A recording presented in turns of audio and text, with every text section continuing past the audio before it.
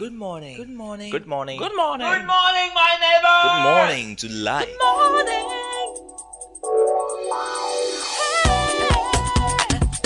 Music. Talk. Inspiration. In perspective.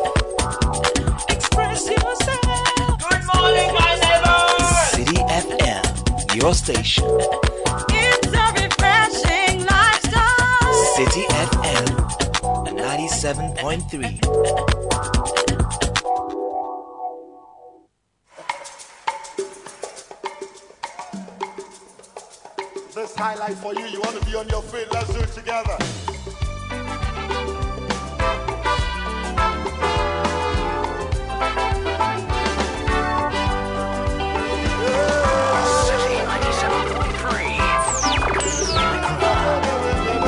The City Breakfast Show. Rise above the noise.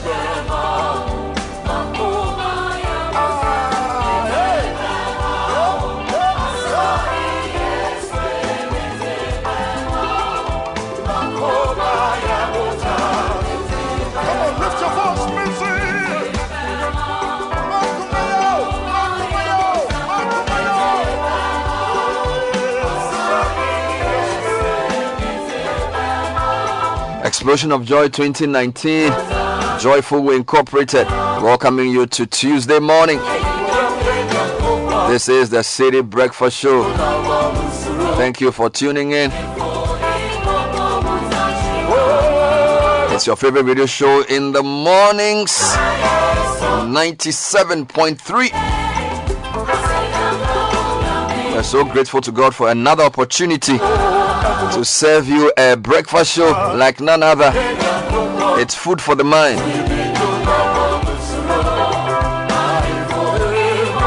So I think business sense this morning. Yesterday I interviewed a gentleman called Ibrahim Mahama, and I asked him, so what do you do when you get $1 million? He says, I can spend 1/10 on my needs and 9/10 to do other things. He says we fast not because we are hungry, but we can have food and still decide not to eat, because there's also food for the mind, and food for the soul. Oh, that was powerful. So don't feed yourself only in the stomach. Feed your mind as well. Feed your mind with that which it takes to live upright.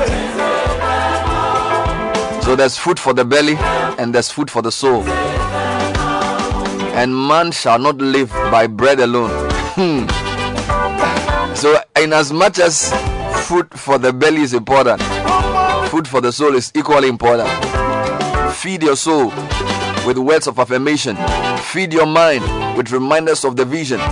Feed your subconscious mind with the right ideas. It's called soul food. You see people rushing for breakfast, but many have souls that have not been fed for weeks. Feed your mind, feed your soul with the right words, the right company. He says, do not be deceived. Evil communication corrupts good manners. The wrong words will destroy a very delicate life. So music is food for the soul. The breakfast show is food for the mind. Helps you move your day to the next level.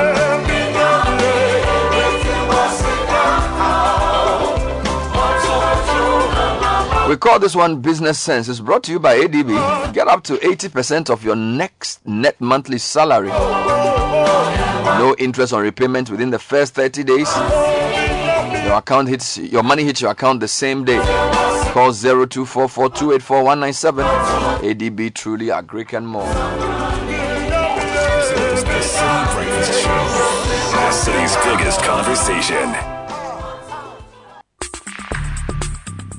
Join the conversation on the City Breakfast Show on Facebook at facebook.com/City97.3, Twitter at twitter.com/City973, and Instagram at instagram.com/City973 with the hashtag CityCBS.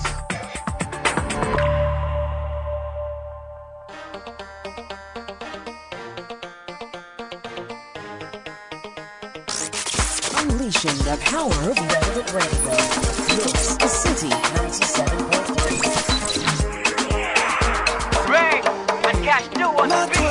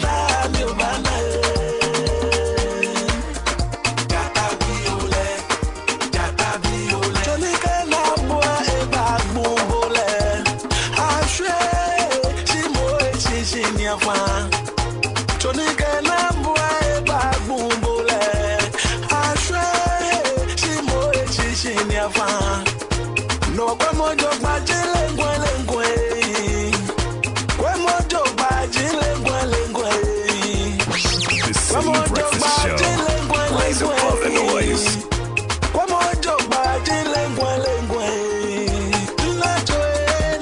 6:33 on Tuesday morning, getting into the newspaper review brought to you by Fidelity Bank. There's great news from us to serve you better and to enhance your experience. We're phasing out our old number to make way for a new toll-free number. Call us on 0800 003 355. And this started from the 1st of January. Reach us with a single phone call at our cost. Reach us on our social media platforms, whether it's Facebook, Twitter, LinkedIn, or Instagram. And at Total Energies, we're continuously innovating to make your experience with us better. We've redesigned our lubricant bottle into a modern and premium pack. The bottle is user-friendly with a single handle, makes it easy to carry, and pour cap is redesigned to avoid leaks and splashes.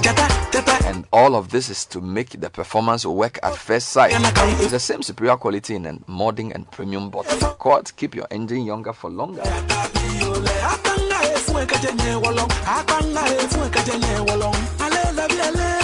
know Akbanga?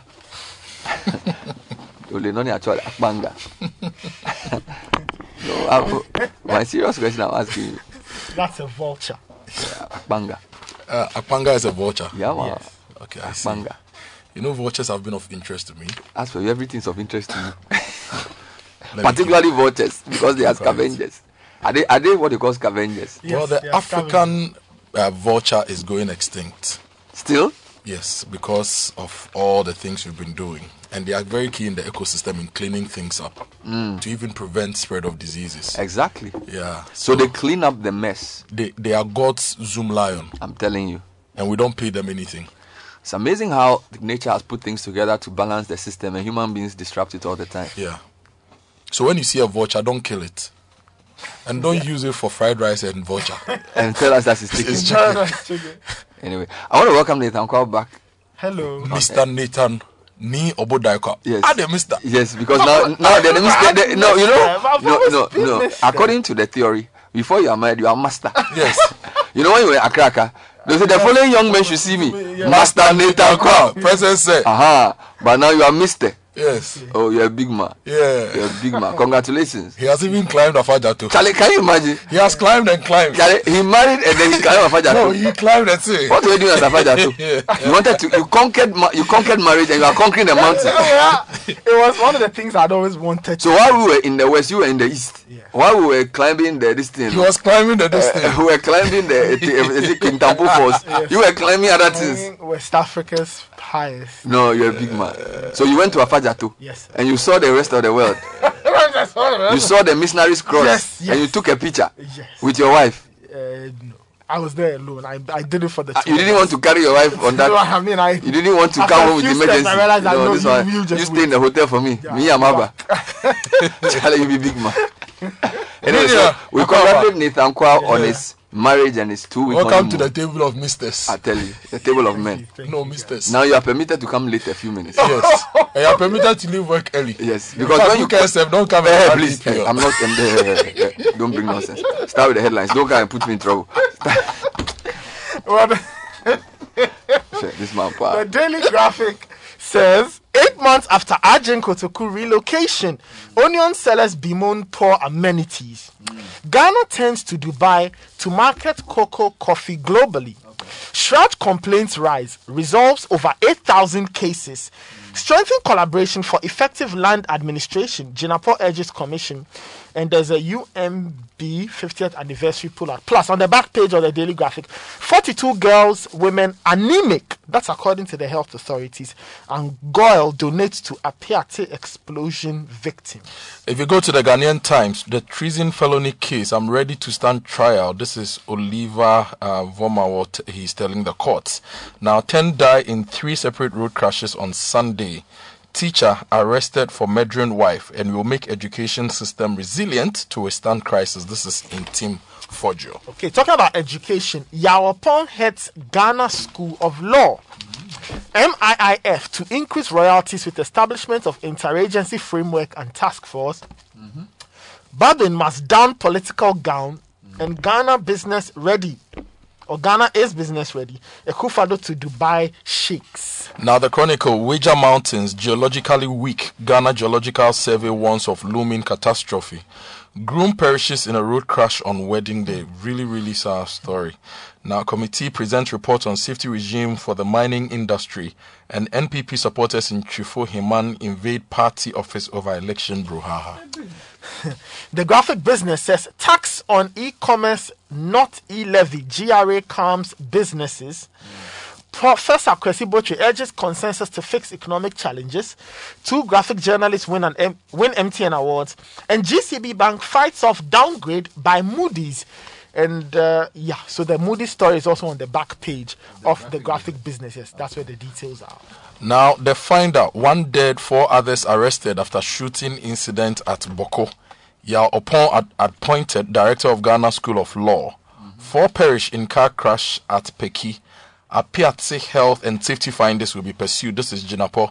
CIMG students excel in maiden professional exams. And 2021 fourth quarter food price increases. Only 7.4% of households are severely food insecure. And if you go to the New Crusading Guide, I'm ready to face trial. Kumonga brags in courts. Tete Waka is not a chief. This is according to Pram Pram elders. It's time for the NPP to break the age. This is Stephen Intim. Bechile chief weeps over lack of development. But now they should drive through Bechile one of these days. You'll feel his pain. Yeah. And stop hating Kenoforiata, Razak Opoku to NDC. And let's go online. CityNewsroom.com. Diesel prices may soon cross 10 cedi per litre. Oh, Jai. Petrol 9 cedi. COPEC predicts, MPA affirms. Nagra takes on government for demanding rent from teachers occupying state bungalows. Meanwhile, 1 person feared dead during shooting incident at Boko. Still on citynewsroom.com. There's no constituency Akufo-Addo hasn't touched with development. This is Samira Baumia. Also, a couple of accidents. Still, from yesterday, there were about 2 or 3 accidents. There was a Kumasi one. There's one at Fumesia. This is a groom dying in an accident at Fumesia on his way to his wedding reception. Then there's another one, Kojo just read, 4 dead, 7 injured after a road crash at Peki. And so these are quite troubling stories. We go to Majo Online. The lead story there is reconstruction of Apietse community progressing steadily. 20 buildings almost completed according to the MCE. Meanwhile, cost of electricity to increase as ECG pushes for adjustment of tariffs. Meanwhile, government should take action to stabilize the city. This is Guta. And there must be a referendum before 2024, else the country will run down. This is somebody called No Imensa. If you go to, there's all kinds of stories, guys. I want to take you to Star FM, then I'll take you to City Business News as well. Let me start with City Business News. It says, too much anxiety is impacting the city's performance negatively. Professor Peter Quarte.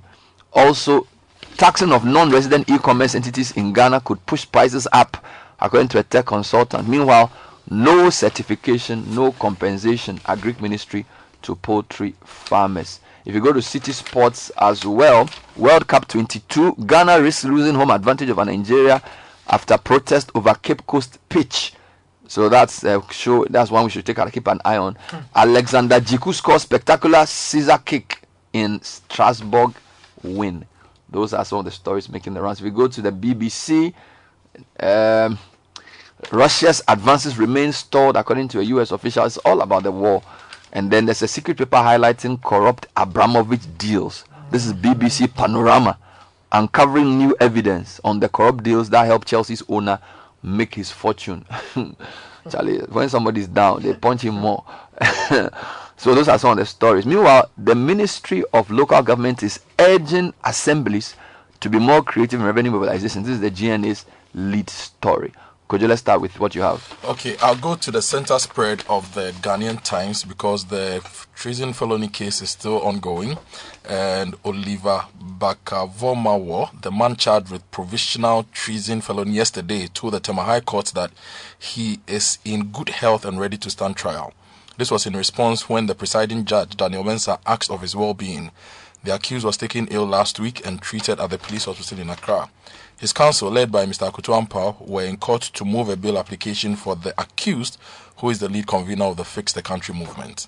Mr. Ampao said although he concedes that the pronouncement of his client could be deemed reckless and condemnable, the prosecution was unable to show the applicant was prepared to carry through his threats, albeit conditional. All right, there are a couple of stories on fuel prices and the economy that I think we should do. So if you go to City Business News, diesel prices may soon cross 10 cedis per litre and petrol 9 cedis. COPEC is predicting.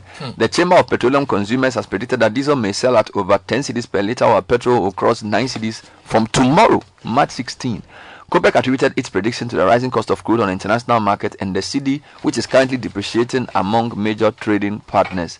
In a statement, it said the free on-board price of petrol increased by 19.28%, diesel by 34.57%, LPG by 17.42% between the first pricing window and the second window. Now, the first window ends today, 15th March. Second window begins tomorrow. The petroleum price indicators as published by the MPA show that the price of diesel will increase by 30.4% from 8.22 cedis per litre in this current window to 10.72 per litre beginning tomorrow, the 16th of March.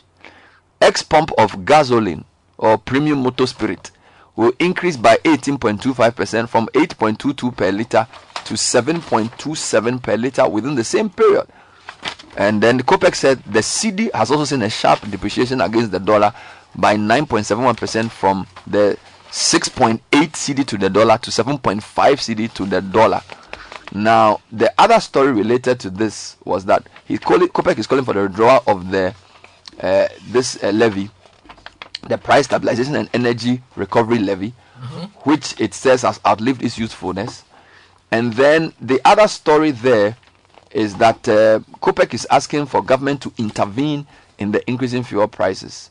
So those are the stories on fuel. Now, if you go to my Joy Online, they have another one on the issue of tariffs.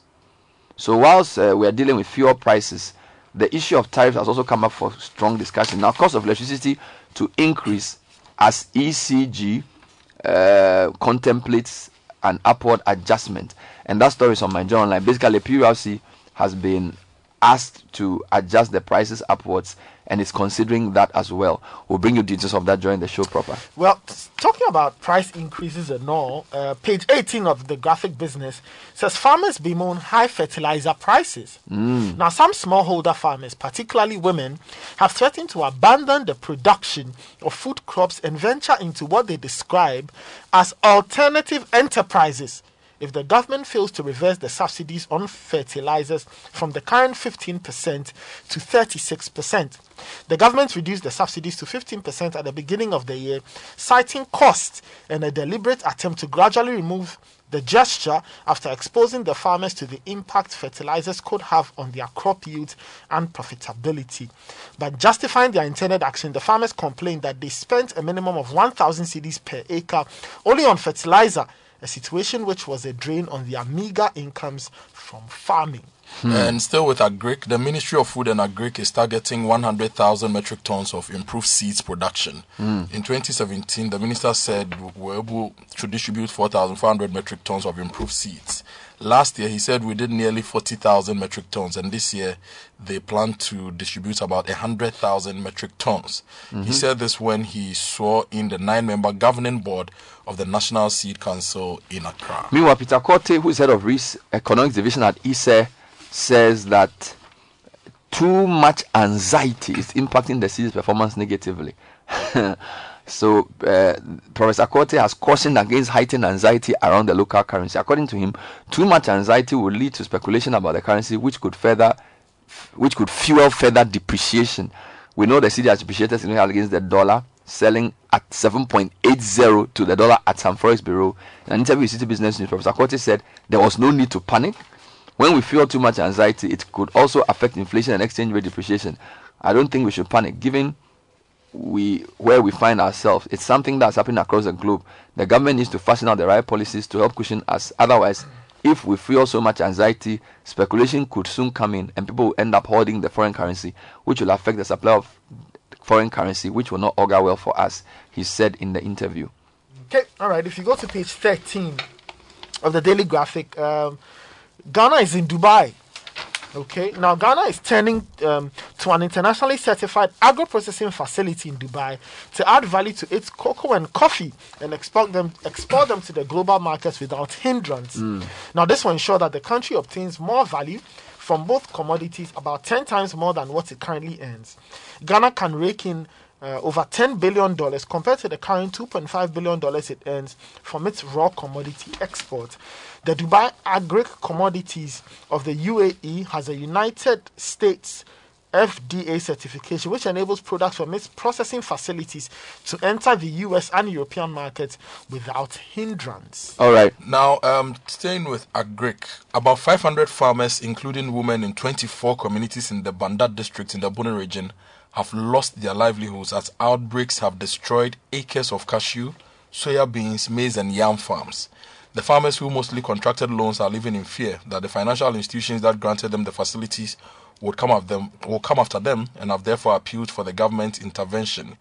Banda, Kabrono, Nyiri, Gbao are the worst affected farming communities, and the farmers are asking the government to support them with seedlings, fertilizer, weedicides, and other farm inputs to replant their farms. A couple of quick accident reports. So yesterday we reported of a fuel tanker fire on the Accra-Kumasi highway leading to a roadblock. The Ghana Police Service blocked the highway from the Osino direction and Nsutem custom barrier after a fuel tanker caught fire on the Accra-Kumasi highway at Nsutem near Paradise Rest Stop.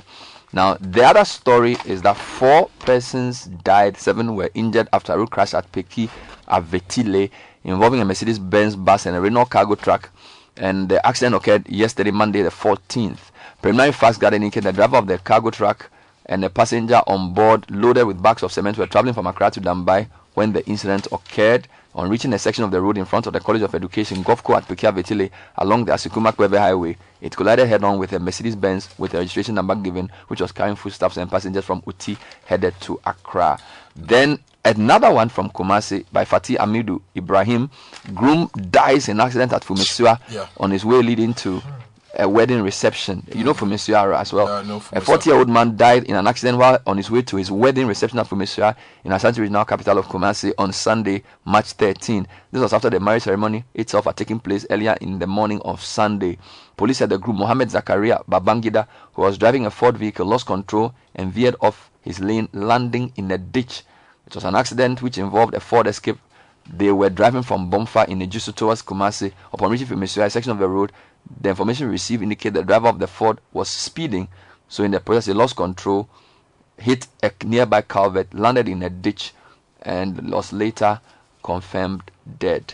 And 3 died in Eastern Corridor road accident, others injured. That's what I just... you read that. Is the Asikuma one. Then if you go to Boko, this is not road crashes, this is violence. 1 dead, 4 others arrested after shooting incident at Boko. The story says 1 person is reported dead and 4 others have been arrested following a shooting incident at Boko in the Upper East region. It is not clear what may have sparked this latest violence. Information suggests that residents have fled to their various homes, leaving the streets empty, and security personnel have been deployed in the town to prevent an escalation of the situation. Well, if you go to the back page of the Daily Graphic, there's a troubling health story. It says about 42% of women in the country are anemic. That's according to Dr. Emmanuel Kofi Jochi, Director of Health Services for the Upper East region. Now, he said at least 45% of the figure were pregnant women, with another 48% of them being adolescent girls. And he said, quote, anemia remains a major public health concern in Ghana and common among children, adolescent girls, and women of childbearing age. Dr. Juchi told the media during a briefing on the girls' iron and folic acid tablet supplementation program in the Upper East region last Friday. Quick update on a story we read yesterday on the Accra Psychiatric Hospital. Health Minister is denying the sale of the hospital. Yesterday, the Herald reported that the Accra Psychiatric Hospital was going to be sold to some people to redevelop to investors linked to the finance minister. However, in a Facebook post on Monday, the health minister denied the report, stressing that the hospital is to be redeveloped into a modern 220-bed psychiatric hospital. The story making rounds that the Accra Psychiatric Hospital has been sold is not true. It's not being sold. It is to be redeveloped under Agenda 111 into a new modern 220 psychiatric hospital under an EPC contract. Tenders have been received and are being evaluated. Currently, it will go for VFM, which is value for money. Cabinet and loan will go for parliamentary approval, the minister said in a Facebook post. Now let's go to lands issues. Government moved to transform Lands Commission into effective land administration institution. This is Abu Jinapo. Now Claude Nyako Adams writes for the Ghanaian Times that the government is in the process of securing private partnership to digitalize the Lands Commission for the promotion of efficiency, transparency and productivity. The Minister of Lands and Natural Resources, Samuel Abdullahi Jinapo, explained that the move was to transform the Commission into an effective lands administration institution. Currently, he noted that the Commission was going through the required processes to ensure its constitutional powers were not disrupted. I remember we did some digitalization of the Lands Commission. Yes, this is like 3-4 years ago. We are going to digitalize the Lands And Commission. one, meanwhile, ECG has disconnected power to KIA over 49 million cedi there. This story is on Star FM. ECG has disconnected power to Terminal 3 of Tokan International Airport and other offices of the Ghana Airports Company over unpaid bills. The disconnection exercise was undertaken by a national task force of ECG Monday after the KIA failed to pay their indebtedness to the power distribution company. Sources say the KIA owes ECG close to 49 million cedis. Attempt by management of KIA to pay the debt by check when the disconnection exercise was underway was rejected by the task force. Let me give you a story from the back page of the Ghanaian Times. A university lecturer at the SD Dombo University of Business and Integrated Development Studies at WA in the Upper West region, Dr. Kennedy Alantiga, has said that the migration of the youth from the northern part of the country to seek greener pastures in the south was detrimental to the development of the north. He explained that due to prolonged dryness with no proper irrigation system support all year round agric, which has been the mainstay of the people, the youth were tempted to migrate down south to work as head porters for income. Dr. Alatinga, who is also the Dean of the Faculty of Planning and Land Management at the school, told the Ghanaian Times on Monday that the north-south migration was rampant in the dry season, which mostly stretched over 6 to 7 months. What happened to the dams? I thought we had a government program for dams in the north. We are fixing a new dam. We just got some money to... Dams, so... Or you are talking about the main... you mean the one dams? village, one dam? Yes, I'm not talking about the Pualugu. I'm not talking about that one. The Ministry for Special Initiatives. But that ministry doesn't exist anymore, does it? Well, it's now an office in somewhere. Now, Ghana risks losing home advantage over Nigeria protest. This is City Sports Online. Ghana risks having the first leg of their 2022 World Cup qualifier against the Super Eagles taken away from Cape Coast Stadium after the Nigerians protested to the CAF over the state of the pitch. The Cape Coast Stadium had been built to host the games, but the use of the facility for our 65th independence celebration on 6th March has degraded the pitch, with the NSA racing against time to have it ready before the match. Nigeria does not trust the pitch could be fixed in that short time and has petitioned CAF and FIFA to move the venue. And we are told the venue could be shifted to either Benin Republic or Morocco. Meanwhile, we are told that the CAF official who came into town also inspected the Baba Yara Stadium and could recommend we send the match to Kumasi. We should take it to Morocco. No, let's play it in Kumasi. We should take it to Morocco. Let me give you the reason. No, I don't want the We Morocco. need fertilizer, and the Moroccans had fertilizer. So when we go there, we use the Black Stars to appeal to them to bring us fertilizer. Or this year we can't farm. There's no fertilizer in Kumasi. Let's take it to Morocco. Meanwhile, we'll leave it here. Thank you, Kojo. Kojo wants to play mischief here. We want to play it in Ghana. That was the newspaper review. Coming up next is the City Business News. The City Breakfast Show. Rise above the noise. This is the City Breakfast Show. The city's biggest conversation. It's 2 minutes to 7. City Breakfast Show.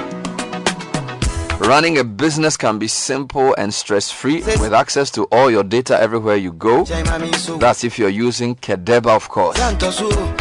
Kedeba ERP allows you to monitor your inventory, review profit margins, regulate expenses, and do so much more. It's equipped with relevant reports on all your business activities. If you're looking at promoting your wares to a larger market, join our community of vendors today at kedeba.com, where we expose your products and offerings to new markets and new customers as we assist you in managing your inventory, your sales, your finance, and many more.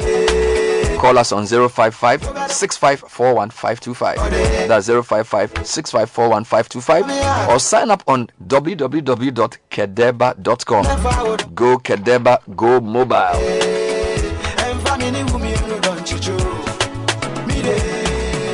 And for anyone looking to do more and embark on a life of adventure, this is the SUV for you. The distinctive front grille is dominated by the iconic MG logo. The LED daytime running lights are smart and provide great visibility, and the electronically adjustable wing mirrors will provide you with clarity of vehicle behind you, with panoramic sunroof, with leather seats and leather interior. We're talking about the new MG RX-5 Deluxe, starting from 232,000. Call us on 0202-147-113 or go to mgmotorghana.com for more information.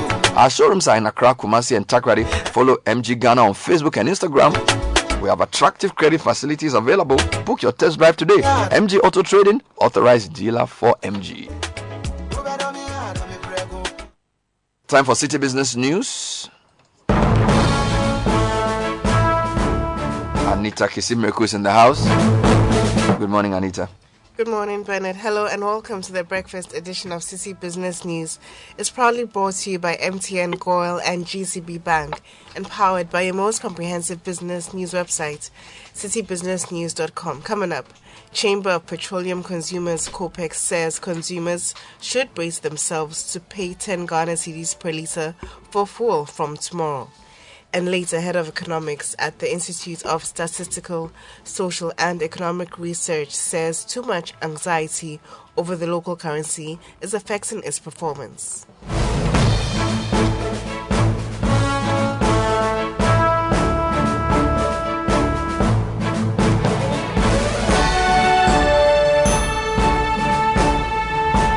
Let's settle for the details of our stories.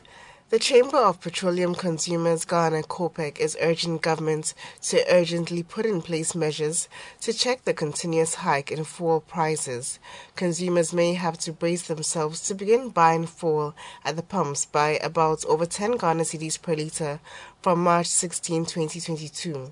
According to COPEC, the development is worrying, especially after the product started the year at about 6 cedis 5 pesos a litre. There is more on this report. If the projection by the Chamber of Petroleum Consumers Ghana COPEC is anything to go by, then it would mean that prices at the pumps would shoot up by more than 1 Ghana cedi 50 pesos per litre, as the current price on the market is about 8 Ghana cedis 40 pesos. This comes on the back of the recent development where fuel prices hit the 8 Ghana cedi mark.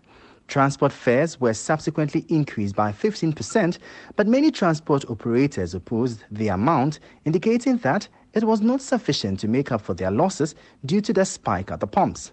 Duncan Amwa is the Executive Secretary of the Chamber of Petroleum Consumers Ghana COPEC, and he explains what accounts for the latest development. The numbers prevailing currently within the market are scary. The cedi has depreciated close to 10% within the past 2 weeks.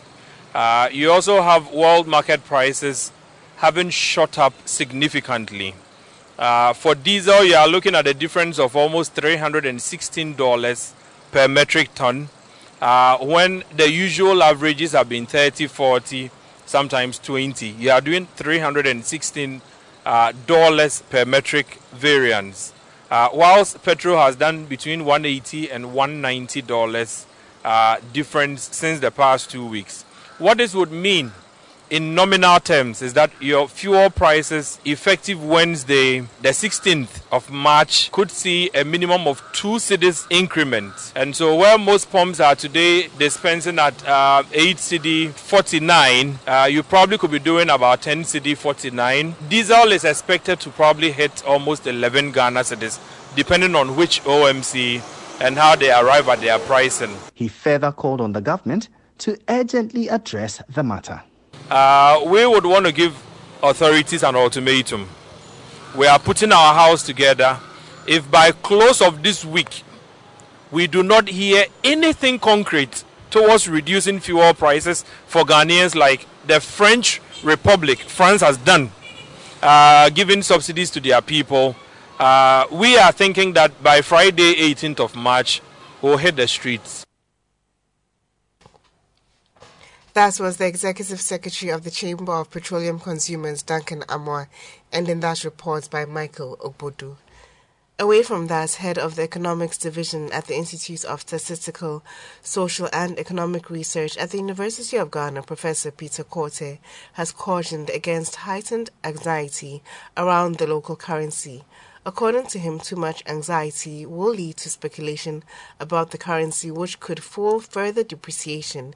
The cedi has depreciated significantly against its major trading currency, currently selling for about 7 cedis 80 pesos at some forex bureaus.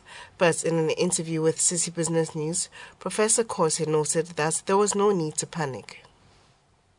I want to throw in this advice or caution. You see, when we fuel too much anxiety, it also affects inflation, also affects exchange rate depreciation. I don't think we should panic given where we find ourselves. It's something that is happening across the globe. What government has to do is to fashion the right policies to help cushion as to help minimize some of these effects. Otherwise, if we fuel so much anxiety, speculation will come in, people will continue to hoard the foreign currency, the dollar, the euro, and will not spend. And exchange rate is demand and supply. So if people continue to buy the foreign exchange but do not trade, will witness higher rates of depreciation, and that will not augur well for us. Speculative activities will fuel the rate of depreciation. I don't think we should panic at this point. We haven't gotten to that point yet. If we panic in relation to inflation, I think that look, inflation is going to rise, so let me stock dollar. If I have some dollars, I will not change it. I will let me keep it. Or if I have, because there is a panic in relation to the depreciation of the exchange rate, so let me keep it and not supply to the market. Even if I have CDs, let me change them into dollars and keep. That will not help the economy. Professor Peter Quarter served as the head of economics division at the Institute of Statistical, Social and Economic Research. Now, as part of efforts to curtail fraudulent and criminal activities, the Bank of Ghana has cautioned the banking public to be on the lookout for calls, SMS and emails supposed to be coming from their respected banks. According to the central bank, customers should always authenticate the identity of callers claiming to be representatives of their banks. This is part of the Secured Banking Practices Program by the Bank of Ghana. In a statement issued by the central bank, customers should also secure their ATM cards and protect their checkbooks. The Bank of Ghana also advised customers to beware of funds received by their bank accounts or on behalf of other persons, as this may be subject to money laundering. MTN Ghana's CEO Selim Adadevoh has pledged his outfit's commitment to protect customers from engaging in cryptocurrencies and unlicensed financial institutions. This comes barely 2 weeks after the Bank of Ghana warned Ghanaians against dealing with cryptocurrency platform named Freedom Coin and money doubling scheme operating in Ghana under the name BizCash Currency Exchange. Mr. Adadevoh spoke to City Business News on the sidelines of the MTN Media Awards. At this moment, MTN is not involved in cryptocurrency. But as and when the Bank of Ghana comes out with the right policies and regulations, we will absolutely support them in educating customers and making sure our platforms are safe and easy and simple for customers to use to do whatever they need to do. But at this point, we don't have cryptocurrency as part of our offerings. Selim Adadevoh is the Chief Executive Officer of MTN Ghana. Kosaka International Airport has been adjudged winner in the Best Airports by Size and Region category of the 2021 Airport Service Quality Award put forth by the Airports Council International. The Airport Service Quality Award program is the world's leading airport customer experience measurement and benchmarking program, having the capacity to handle about 5 million passengers per year. Kia also consecutively received the Airport Service Quality Awards in 2019 and 2020. According to a statement, the Ghana Airport Company said the award is in recognition of the successful efforts of all stakeholders in providing a superior customer experience during the most difficult and challenging years of the pandemic. Let's now join Gideon Amuniche of DataBank for the latest updates on the bonds market. Last week, the Ghanaian Treasury raised 1.48 billion Ghana cedis at the auction of the 91-day and 92-day bills against a target of 1.4 billion Ghana cedis. The Treasury accepted all bids tendered, with the uptake exceeding the Treasury bill maturities due for the week by 9%. The auction closed with a yield for the 91-day increasing by 11 basis points to 13.25%, while the 92-day yield moved up by 18 basis points to 13.55%. On the Ghanaian secondary bond market, trades dipped by 11% week on week to 2.69 billion Ghana cedis as investor attention shifted to the 5-year local currency bond auction. The DataBank bond index gained 13 basis points week on week, expanding the year-to-date gain to 0.6%. That was Gideon Amuniche of DataBank. And that does it for the breakfast edition of City Business News, proudly brought to you by MTN, GOIL and GCB Bank, and powered by most comprehensive business news website, citybusinessnews.com. My name is Anita Kisimiriku. Do have a good business day. Join the conversation on the City Breakfast Show on Facebook at facebook.com/City97.3, Twitter at twitter.com/City973, and Instagram at instagram.com/City973 with the hashtag CityCBS. This is the City Breakfast Show, the city's biggest conversation.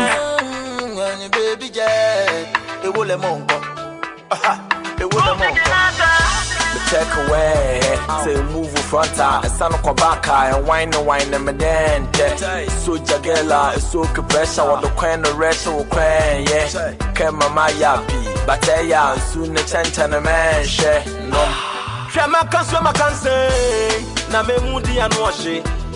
Shama Buddha, dear, Name Moody more than it. Shama Fidja man does you, come in me more there. Well, it's 11 minutes past 7 on a City Breakfast Show, and the business news has spelled out the issues pretty clearly.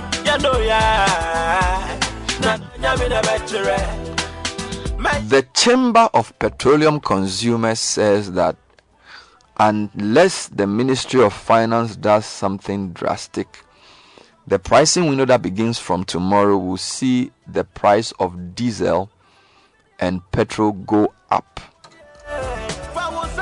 Now, I don't know if the numbers they mention resonate with you. I mean, to move from 8 CD 22 pesos to 10 CDs per liter, and it says petrol or premium or what we call super will also breach 9 CDs. That's just tomorrow, right? And so I'm going to take you back to what the analysis did. The role of the currency depreciation in the price build-up, and the price stabilization and recovery levy that many people are asking the government to use to benefit consumers. Because if you look at the price that they put in the budget for the indicative price of fuel, we've gone way above that for crude. So that's something we'll be talking about this morning. Meanwhile, every other thing is going up. So inflation has risen to probably a 3-year high. It's now over 15%.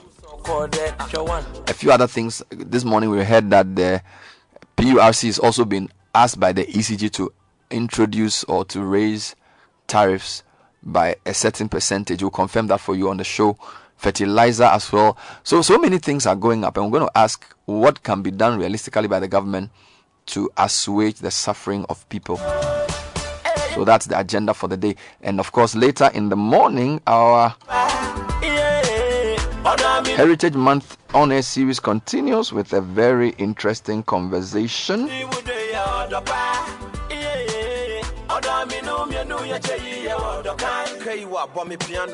Today we'll be talking about exploring indigenous Ga food. Speaking to Miss Leticia Queno and Elaine Carter. That's at 9:30 a.m. But it's time for kickoff. It's brought to us by Lesheho. At Lesheho, the spirit of Africa is a symbol of our resilience and our strength. It's what drives us to do more, become more, and achieve more. We're scaling our digital power with you in mind to create the reality we yearn for Africa by Africans. This year, get ready as we prepare to embark on this digital journey together. This is Africa. We are Africa. Lesheho, let's improve life.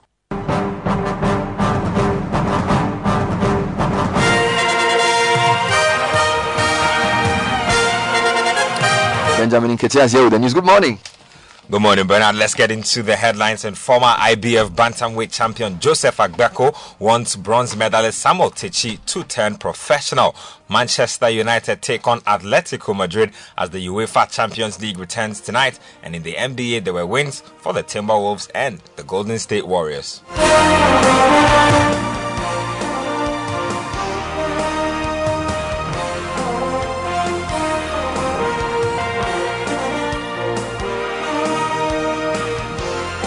Let's get to the details now. And former IBF bantamweight champion Joseph Agbeko believes the time is right for Olympic bronze medalist Samuel Techi to make the jump to the professional ranks. The youngster is still yet to make a decision on his future following his success at the Olympic Games, but his juvenile coach has suggested that he join the Black Bombers for the upcoming Commonwealth Games in Birmingham. This, according to Agbeko, will be a mistake as Techi has nothing more to prove at the amateur level. Samuel Techi doesn't need to stay at amateur. Whatever he needs to do or whatever he needs to achieve at the amateur ranking, I think God has already given it to him. He went to the Olympics, he shined, he got bronze medal. He does no need for him. He could, if he wants to stay at amateur, he could go to African Games and he may lose. And all those things will just go off. So he needs to ride on what he has right now and get to the top. So I don't think he needs anything like amateur.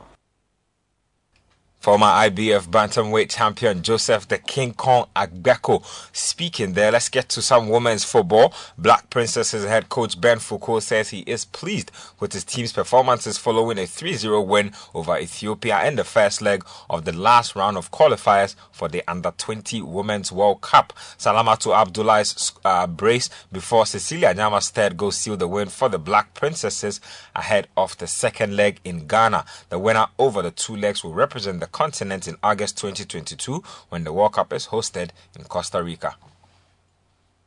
Well, I'm so happy. I feel very happy about the performance of the girls today because we spoke to them before the game, telling them that we need to win the game, we need to qualify the game in Ethiopia. That's exactly what the girls has done because we told them that this how the Ethiopians play their game. So let's handle them. Don't let them give them spaces. If you give them spaces, they can play at their own game. So let them go in this game plan. Don't give them space. Put the passes together and making sure that we get our game and get our win. Black Princesses head coach Ben Foucault speaking there. Let's get to some club football. And Hearts of Oak head coach Samuel Boadu believes the title race is not yet over, despite losing yet again in the Ghana Premier League. The defending champions lost by 1-0 to Aduana Stars on Sunday, leaving them 15 points behind league leaders Asante Kotoko. However, Samuel Boadu, who was speaking after the game, is confident his side can bounce back and challenge Kotoko for the title. No, it's not yet over. This football, sometimes you can see the boys, they did well, they play well, but it's quite unfortunate. The first chance, we got the first chance to score, and we didn't score that chance. And the goal that they score is not a chance that they got it, and they punish us. But boys didn't try, mobile fight, we cancel the goal and come back to winning way. But it's quite unfortunate. But all the same, the boys did well, but the luck is not on our side. And tactically, we have to improve on our tactics so that we can bounce back. So you heard Accra Hearts of Oak head coach Samuel Boadu speaking there. While it's Tuesday, the UEFA Champions League returns tonight.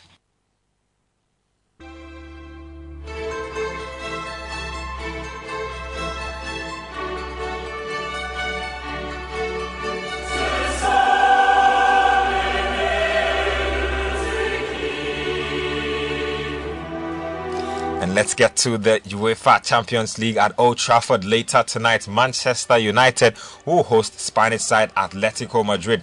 Man United managed to get a draw from the first leg of this particular encounter and will be hoping that they can take the encounter over the line. Let's hear from Man United head coach Ralph Rangnick giving an update on the United squad. Well, as it is right now, we have all the players available for the game tomorrow. There is a question mark, a small question mark behind Luke Shaw.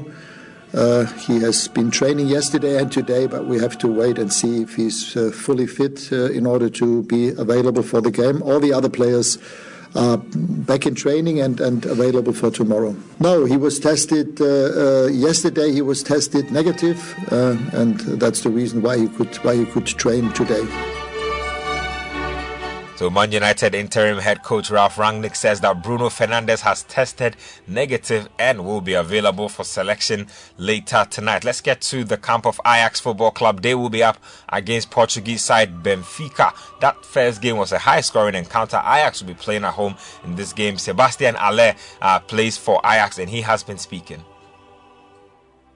I know the Portuguese team, they like to play football and they like also to attack a lot.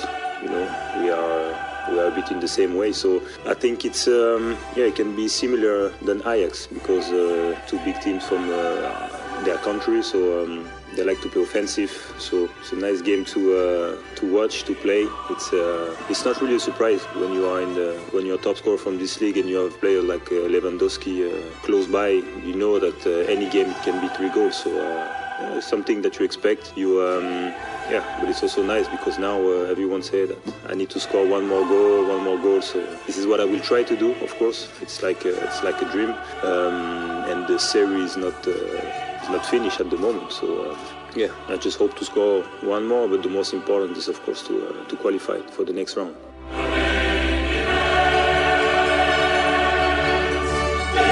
So you heard Ajax striker Sebastian Haller speaking there, and that's it for the UEFA Champions League. Let's recap last night's EPL action, because Crystal Palace Football Club, they managed to hold Manchester City to a goalless draw at Selhurst Park, which could have major title implications. Let's hear from Manchester City forward Bernardo Silva speaking after the game. Always leave everything on the pitch. Disappointing night. I think in a normal day we should have won this game. We created so many chances, but we couldn't score them. So still better to be in our position, but it's very tight. No, honestly no. We've been in front of them plenty of time. We've been behind them for 2 seasons as well, and we know it's always tough to come to Palace. It's always tough to play the game. It doesn't matter who you play. So we were 8 points in front of them. Now if they beat Arsenal, just 1, but still better to be in their position. We still have to come to our home. So exciting 9 games left to be played. City forward Bernardo Silva speaking there. Let's get to the now and let's hear from Ghanaian midfielder Thorpe, who has been speaking about how he's adapted to the team system over time.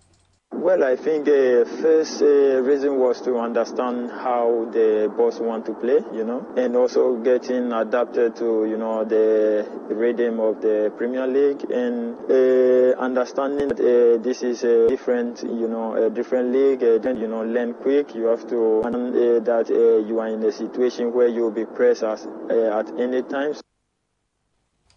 Arsenal midfielder Thomahate speaking there. Let's finish off with some basketball from the end. Let's recap the scores from last night. The Cavaliers, they secured an overtime victory over the Los Angeles. The Atlanta Hawks also beat the Portland Trail Nuggets. They overcame a big deficit to beat Sixers, and then the Hornets also beating OKC Thunder 134-116 in a game between the Timberwolves and Spurs. The Timberwolves won 149-139. Anthony Towns scoring a career high 60 points in that game, and then the Golden State Warriors also managed to beat the Washington Wizards 126-112 in that game. Steph Curry was hot in that particular encounter. The Kings overcame the Bulls. The Jazz also lost to the Bucks, and then the Lakers continued to lose games, this time losing at home to the Toronto Raptors. That's all for this morning's edition of Kickoff. My name is Benjamin Nketiah. Kickoff was brought to us by Leshego, the small sports at citysportsonline.com.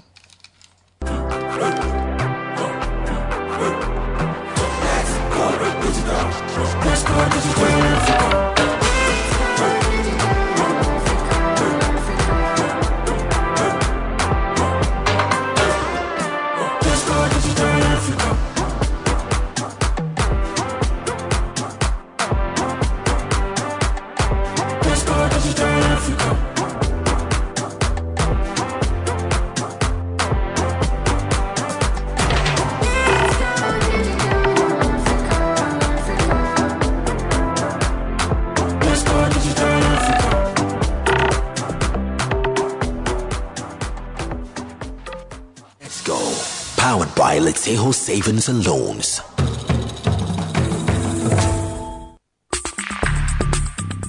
Join the conversation on the City Breakfast Show on Facebook at facebook.com/City97.3, Twitter at twitter.com/City973, and Instagram at instagram.com/City973 with the hashtag CityCBS. This is the City Breakfast Show, the city's biggest conversation.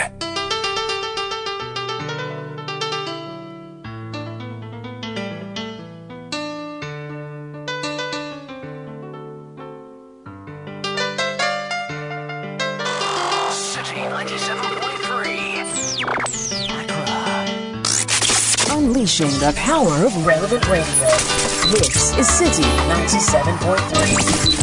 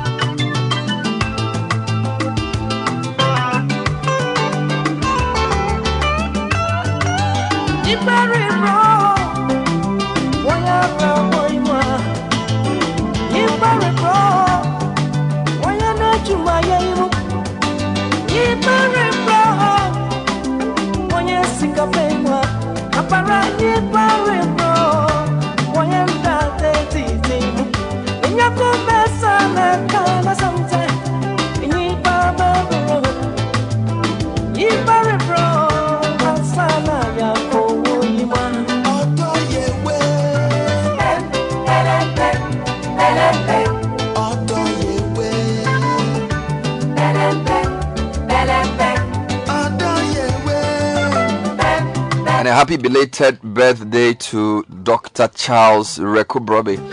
Yesterday was your birthday. Enjoy the day. It's a belated request from the team. Thank you for all the support. Thank you for all the inspiration. Thank you for living your life to push the Ghana agenda. Dr. Charles Rekubrobi, aka Tarzan. Tarzan. Happy belated birthday to you, sir, from the team. A few more congrats to Nathan, he had his wedding at my church. His voice has even changed. He sounds more melodious. Now drinking soup prepared at home. Coming in from Willie Alasani to you, Nathan. He says your voice has changed. He said your voice sounds more melodious. Please help me wish Audrey Apreku Branch, head of Access Bank at Jiringano, a happy birthday. You've been a constant since we started banking in 2009, and I appreciate you. Lots of love from Fatima to Audrey Apreku, branch manager, Access at Jiringano. From Fatima. Yes, please. And another one coming in. Fatima, who is wishing somebody a happy birthday. Today is her birthday. Are you serious? Yes. So Fatima will forgo her own birthday and wish other people happy birthday and celebrate people. So Fatima, this morning I'm celebrating you. Hey. Mrs. Fatima Adam, I am celebrating you. And I'll start by reading your husband's message. Oh, wow. Yes, your husband has sent a very nice message and I'll add mine. Wow. Kamal says that although my calendar tells me that today I have to tell you how much I love you, I hope you know I love you every day of the year. Oh. Far more than simple words can express. Happy birthday, my love. Wow. Fatima is a constant listener of City. She used to work at Access. Now she runs her own place. It's called, is it Kamshi? Kamshi. Which means Kamshi. Kamshi, yes, Kamshi in East Legon, close to the Star Bites. You know the new East Legon road on your right. Nice. So if you want to wish happy birthday, go and buy something from Kamshi. Yes, nice perfumes, candles. No, you Nita, you marry fresh, you need it. and Nita, where you are, if there are mosquitoes, she's got these sticks that when you light it, it smells good and it wards off mosquitoes. No, you need it in your life. You have to go. No, Charlie, you need it. I'll buy one for you. Thank you. And I like your ring too. Your ring the beat, Charlie. So Fatima, happy birthday from Nita, it will change few. What I don't know. And he's wearing a gold watch too. Charlie, Nita. So let me see. Gold watch, gold bracelet, and a nice ring. And he has a golden hat. Yeah, too much. He has joined the table of men. Too much. In fact, new haircut. His cufflinks are also golden. New swag. Let me look at the shoe. The shoe, no, it's not golden, but the soles are golden.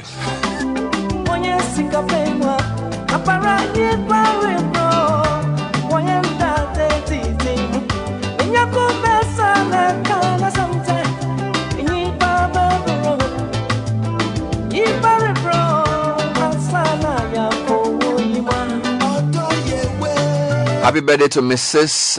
Ritani Gold Afeji Mensa of the Accra Passport Office, from the kids and your husband Stephen. May God fulfill his word concerning you.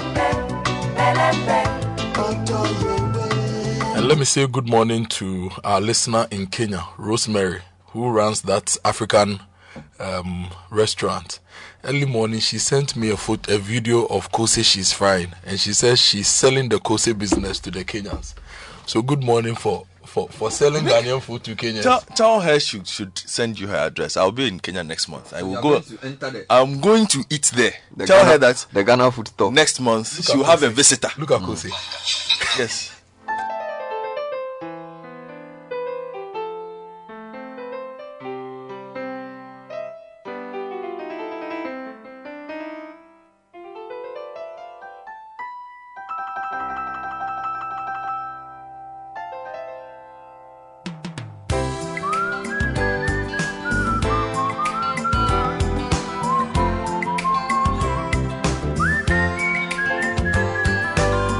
It's true, Nathan's voice has changed. I was wondering whether it was really him.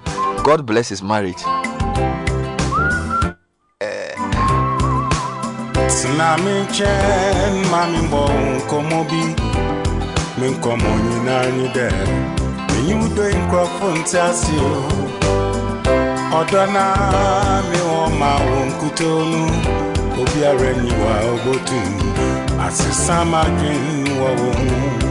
Osut na minchen, mami mpobun komobi.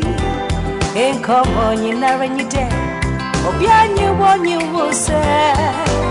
Sna minchen, mami mpobun komobi. Enkomo nyinara nyide, wasam nyemasa. Semitsunza mi hunza mi yemumpo. Metagindo Suomi Moi. Why we are teaching Mammy Nije? Baby, it's Namichen, Mammy Mo, Komubi, Minko Moninarani there. Mayawa Pieta Mauda. A few more requests. Bernard, good morning. Our special greetings to Nathan Kwao. He's welcome back to the newsroom. We wish him a happy married life. We are proud of him because we are in a house in Ketasco because of his grandfather. This is from the Kwao house master at Ketasco to Nathan Kwao. And then another one. Bernard, please congratulate Dr. Bafo Jan and the team of cardiovascular surgeons who performed the first open heart surgery at UGMC yesterday. Nice. Thank you for the push to get the hospital open. Wow. Dr. Bafojan and the team, congratulations on performing the first open heart surgery at the UGMC yesterday. Bernard, please wish my husband, roommate, and best friend Kafui Kwame Agropa a blessed birthday. Want the whole world to hear me say I love you. May the Lord bless you with good health and good riches. From Fafali and Selinam, we are proud to call you Daddy. Thanks for everything.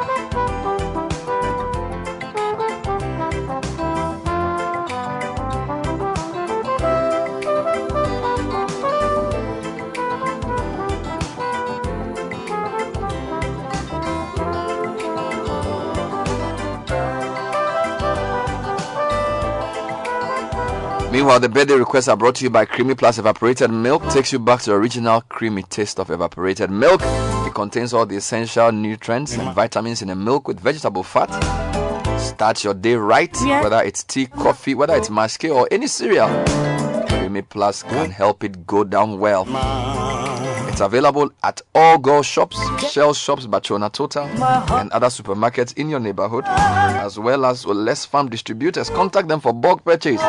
Call 0501 682 522.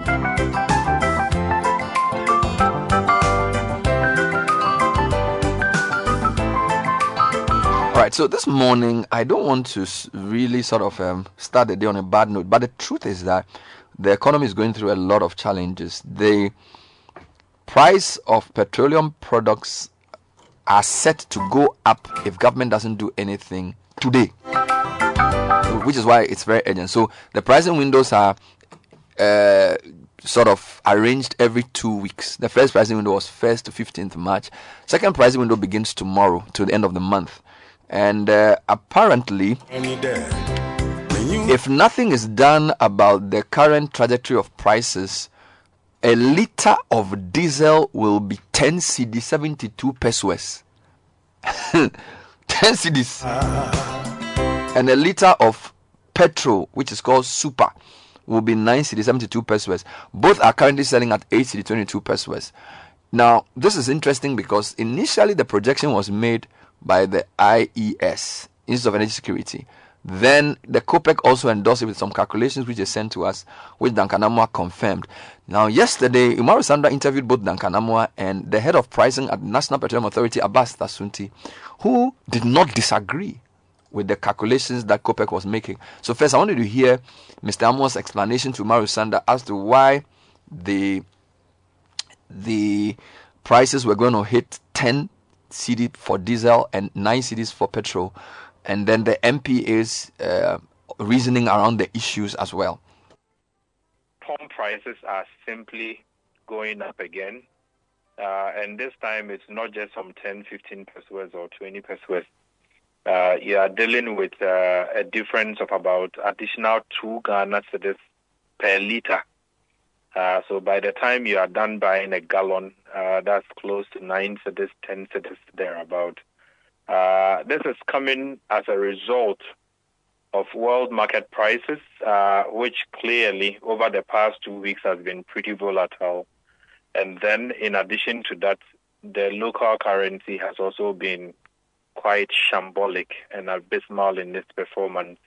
The local currency within the period is reported to have lost almost 10% within the short period. And you have international market prices for particularly diesel, which you would probably call AGO, also going up by as much as $316 a metric. In previous times, you would be doing averages of $20, $30, $40, sometimes even $50, $60. But within this particular window, we are looking at a variance of $316 for AGO alone, or diesel. And then petrol seemed to also have done about $182, $185 per metric increase, whilst in ordinary or normal times, you are looking at 20, 30, sometimes $40 a metric. If you put these together, what you are getting together with the CD depreciation, which currently the BDC forward rates is even pegging at 7.5, which is quite not a reality. The interbank rates I saw as of this evening when I did visit a bank, the banks are actually selling for 7.75. So the VDCs may not be able to still get the dollar even at 7.5. Once they also decide to do the 7.75 or 8 cedi to a dollar, then prices could definitely be doing 11 cedis, even 12 cedis for diesel in the next 24 to 48 hours. Those are numbers coming from the markets, worryingly, Omar. Last week, the other think tank in this sector, the IES, gave us projections suggesting that we may actually run out of fuel as a country because the BDCs were having some difficulties. Subsequent to that interview, I spoke to Senyo Hosi, who is CEO of Seaboard, the Chamber of BDCs, and he said we hadn't reached the alarm levels yet, i.e. there's no cause for alarm as yet, and that we still have stock and they can still import despite the challenges. What is your reading of the ground? Sander, I can confirm that we are not very close to shortages.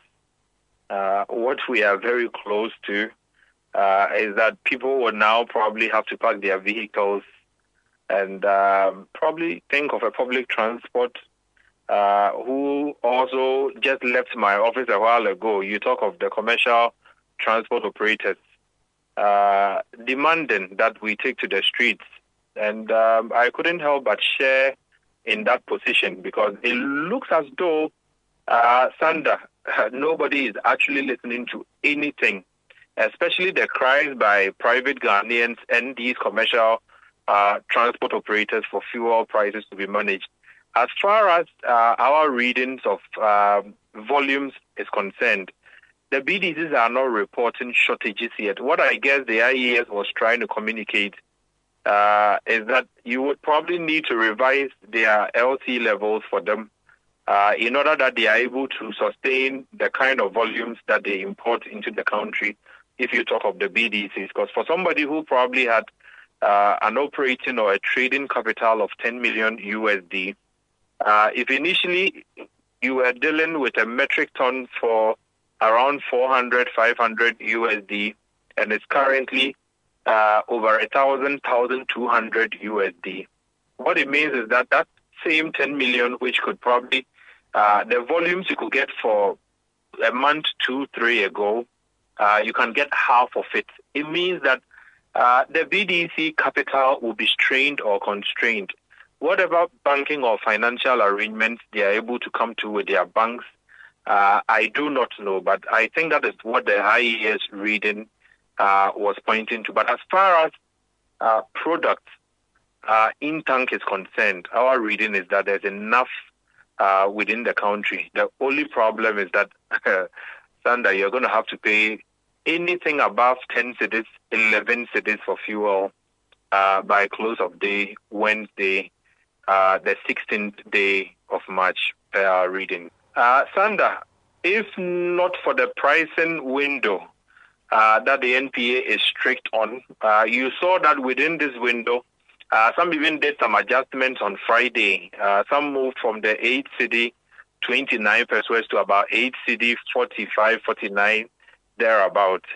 Our reading or communication was to the extent that they are probably not looking to give Ghanaians that heart attack like I indicated earlier, where you wake up and it's moved from 8 cedi 29 to about 10 cedis 40, 10 cedis 60, 10 cedis 80 thereabouts.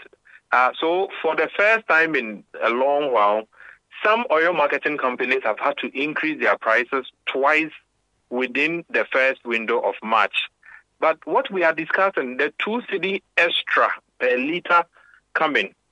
Sanda, I doubt beyond Wednesday anybody will want to wait, because the PDC prices, I would also share with you numbers coming from the Association Oil Marketing Companies. That is even way higher than what we have computed, what the NPA reading of the situation is. The AOMC has done some scenario projections, and what they are also looking at is anything between 11 and 12 Ghana cedis a liter for both petrol and diesel. We have done some 24% projection, which is on the conservative side, and we think that if our numbers, based on what the NPA's market readings, together with the cedi's depreciation, is anything to go by, you could be buying petrol for a minimum 10 cedi 40, and diesel could be doing almost 11 Ghana cedis in the next 48 hours standard.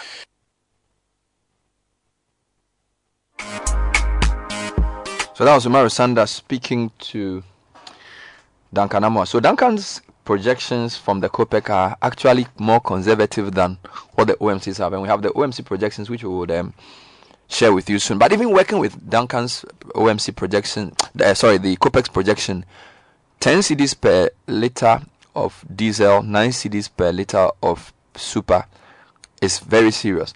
Let's hear from the MPA.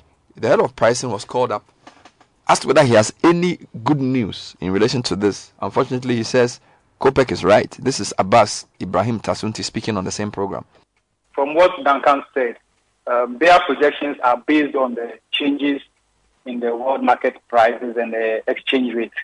So with the formula we use for certain petroleum product prices, we've announced the daily indicative prices, the daily price indicators, which we make public to consumers and anyone who's interested in following the prices for every window.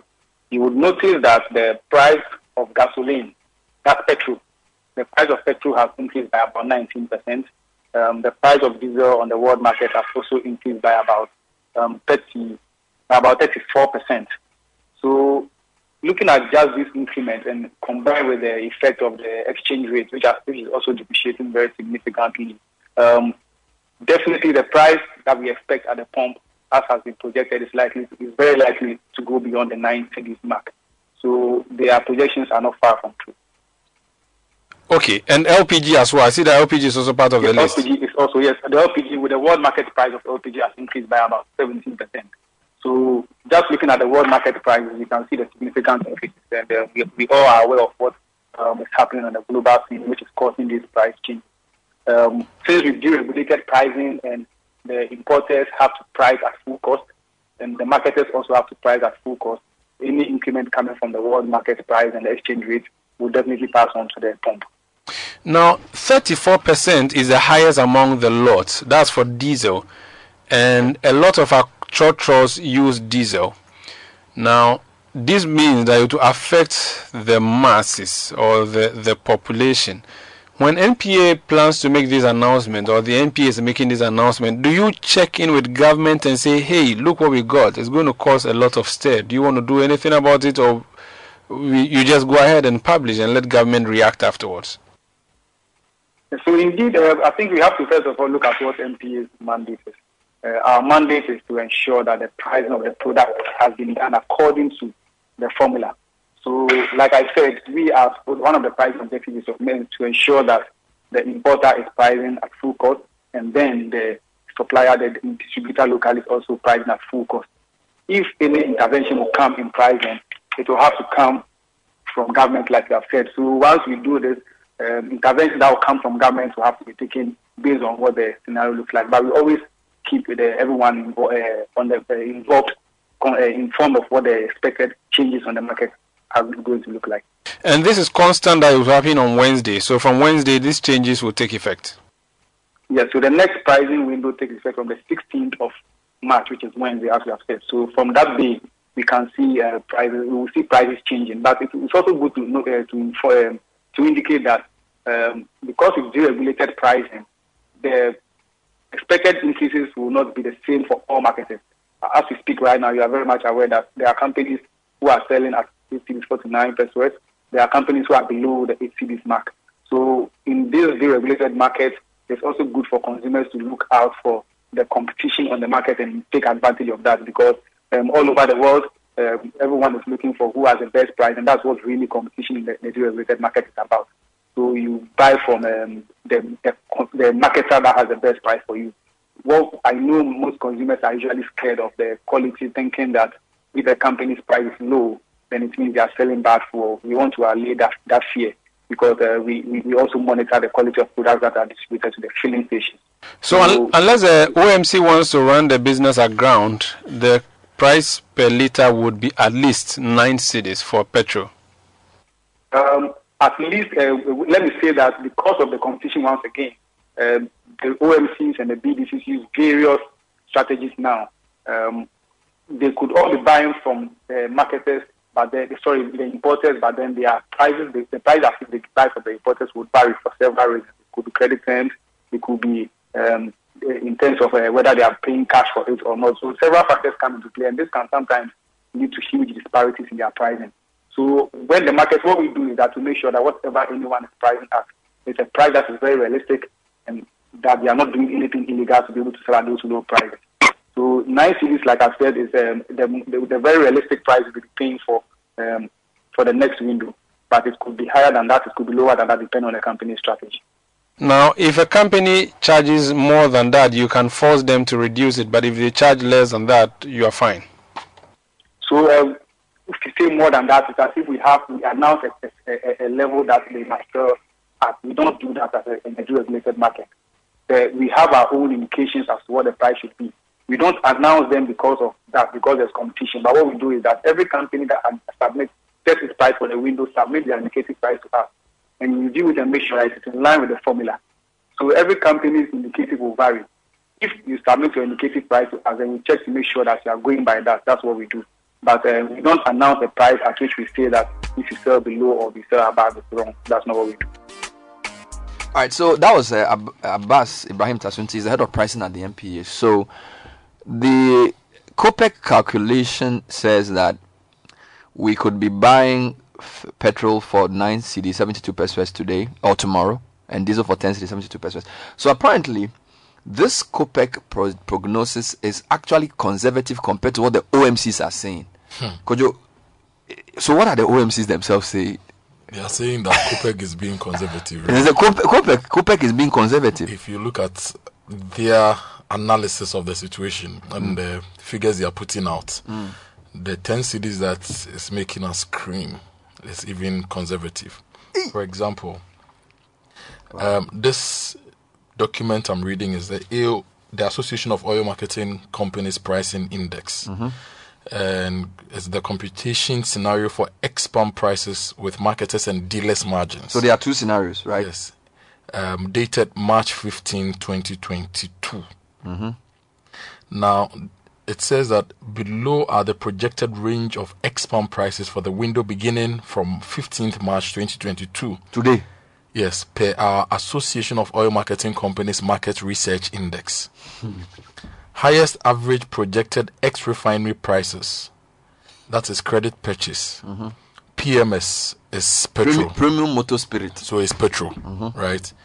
8.50 cedis per liter. AGO, which is diesel, 9.50 cedis per liter. And then LPG, which is gas, 9 cedis per kilogram. So this is the ex-refinery. So from the refinery to them, that's the price as which they take it. Yes. As the person who will then sell to us. Yes. Now when they add their computational margins, scenarios, right? So if they add 100% dealer's margin, petrol becomes 11 cedis, 79 pesos. Forgive. Per liter. 79. Diesel becomes 12 cedis, 77 pesos. And LPG becomes 11 cedis, 44 pesos. That's if their dealer's margin is 100%. 100%. If the dealers, that's if the marketers' margin is 100%, yes, and the dealers' margin is 100%, yes. So what if the marketers reduce their margin to say 70%, and the dealers' margin is 100%? It drops to 11.64% for petrol, 11.64 cedis for petrol per liter, and 12.62 cedis per liter for diesel. What about LPG? And 11.19 cedis per kilogram. So let's assume the marketers decide that, and this is OMCs, right? Yes. So let's assume the OMCs say, okay, we are going to reduce our margin by 50%. Yes, so marketers reduce it by 50%, but the dealer's margin is still maintained. Remains. It drops to 11.54 Ghana cedis per liter for petrol, 12.52 Ghana cedis per liter for diesel, and 11.09 Ghana cedis for a kilogram of LPG. And if the markets decide that, well, they are good Samaritans, so they will continue dropping to 20%, for example. Okay, so let's assume that the marketers say they won't put any margin on it at all. No marketers' margin, no dealers' margin. Yes, if both of them say won't do any margin. But dealers will have to take margin. Okay, so let's assume the dealers and the marketers definitely will have to take some margin. No, I'm just looking for the best case scenario under this highest price projection. But best case, there's no way the Gulf filling station or the Total filling station at... No, but that's why we are doing scenarios. Okay. So I'm saying that let's assume that they said there's no marketers margin and there's no dealers margin. Okay. But that won't happen though. So yes, but I'm just saying, yeah. If they assume because that... you see, the reason I'm asking that even that the figure is still higher than the COPEC prices. If they assume that they won't take, if we assume they won't take any margins, it's still the petrol becomes 10.93 Ghana cedis per which is liter. Higher than the 9.72 that COPEC is projecting. Diesel becomes 11.91 Ghana cedis per liter. And LPG becomes 10.48 Ghana cedis per kilogram. Now, granted that what you've done is the highest average projected ex-refining price, yes, based on 850, 950, and 900. If you came to 800, 900, and 840, which is the lowest price, and you still did the calculations, and they are not taking any the lowest possible price, according to the OMCs, is 10.43 for petrol, 11.41. So, Godfrey, listen to this. Based on the OMC calculation, the lowest possible price we will pay for petrol from this window is 10 cedi 43 pesos per liter. And diesel is 11 cedi 41 pesos per liter. So even Dankanama was being conservative. That he is basically saying 9.7 for petrol, 10.7 for diesel. According to the OMCs themselves, the best possible scenario is 10.4 and 11.4 per liter. Wow. Charlie, this is crazy. This is really crazy. We'll come back to look at the factors. The brief analysis we've done in the studio suggests that of all the factors, the depreciation is more important than the world price. And we'll try and prove that when we come back. But it's 8:minutes. So it means tech and social media trends. Proudly brought to us by CalBank. The world is run by women. And CalBank Women Banking helps them do this. At CalBank, we are committed to building a world where women thrive and where women run businesses grow. We do this because we believe in the power of women to multiply whatever they have. Now, if you're a woman in business, then partner with CalBank Women Banking today and let's help you build capacity, network with other female entrepreneurs, and access financing at competitive rates tailored just for you. At CalBank, we believe in the power of women to cause change. That's why we've signed on to the UN SDG Goal 5 to support Ghana achieve equity for women and girls. Contact CalBank Women Banking via email at wbu@calbank.net or on social media. CalBank, forward together. And the Vodafone Ecoso promo is still on. People are winning cash, airtime, and data. Don't be left out. Receive red coins whenever you top up Vodafone and claim your share of the 2 million cedi worth of prizes in cash, airtime, and data while the promo is still on. Simply dial *553# or go to my Vodafone app to check your accumulated red coins to redeem your rewards. Vodafone Ecoso promo, no promo draws. Ecoso. Daniel Cranting is here with a segment. Good morning, Bernard. Good morning, Daniel. Yeah, fuel is trending. So the fuel prices are going to cross 10 Ghana cedi per liter by March 16. Tomorrow. That's what COPEC has projected. So that is generating a lot of conversation on social media. Also in the trends is Chief of Staff, Fremont Parry, She's catching heat on social media because of a series of Instagram posts by actress Ifeah Schwarzenegger on Instagram. Hey, what's happening? Ifeah Schwarzenegger was thanking her for donating 50,000 Ghana cedis for her to fly her father's coffin for the funeral. Yeah, Charlie. So she's catching heat on social media. When we are hustling with your price, she's giving 50K for somebody to fly a coffin into Ghana for funeral. Coffin from where? It wasn't stated. She didn't say. She just said like I flew in the coffin for the funeral. So yes. Was she joking? No, she was serious. It was a series of. So she was thanking different people, and then Firma Pari also came up in there. One of those personal donation or state donation. Personal donation. Ah, okay. She said, "Mother of all mothers, that what would she have done without her?" And then she mentioned it. Oliver Barker is also in the trends. He's a Fix the Country convener. He's a guy who said he organized a coup if Parliament passed the e-levy bill. He was arrested back in February. Yesterday he was in the Tema High Court of a bill hearing, and over there after the hearing, he dared the Attorney General to follow through in his quest to prosecute him. He says he's ready to stand trial. The court will deliver its ruling on the bill earlier later today. Also in the trends is Kofi Kinata is trending alongside KNUST. Now this is interesting. His song Things Fall Apart has been authorized for literature students in Tech KNUST. In a post by Voice of KNUST on Twitter, you can see parts of the song in Fanti have been translated into English. He also noted that this is the third time in 6 years that Kofi Kinata song is being used by literature students in KNUST. The first time was 2016 where they used Susuka. 2018 they used Confessions, and now this year for the first semester literature they are using Things Fall Apart. When you were in school, which song did you use? I didn't do literature. We did at Interbank. Oh, general. I didn't. Oh, anyway, the channel. Did a boy at Interbank. Wow, what course is that? Literature. It was communication skills, and this is a tech matter. Yes. Yeah, tech matter. Tutu Jagusagidi Hogidi. Oh, really? Yes. I don't remember that. I'll give you some tech news ago. Remember some time ago, I spoke about Apple's plans to release a new software that allows you to use Face ID whilst wearing a mask. Yes, it's out. So the 15.4 is out. It allows you to use your Face ID. Two options. You can use your real face, and then you can use one with a mask. It will still recognize you.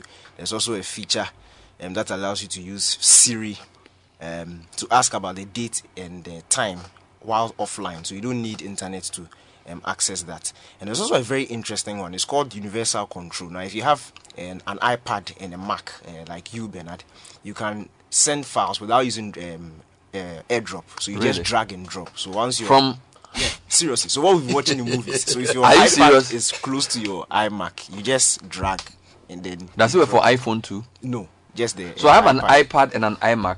You make sure that both of them are signed on to the same iCloud address. Then I will carry the document like I have a presentation. So you just it's like a long press, and then you just throw it on, and it goes there. Simple. This is witchcraft. This is not technology. Jai. Are you kidding me? I'm serious. It's called Universal Code. You should check that out on YouTube. It's crazy. So it's actually working. It's working. From one device to another. Yeah, just like that. You know, to be sure that this works, you should buy me an iPad so that I try on my Mac. No, I have one. Are you serious? Yeah. So if you are done with the show, you can try.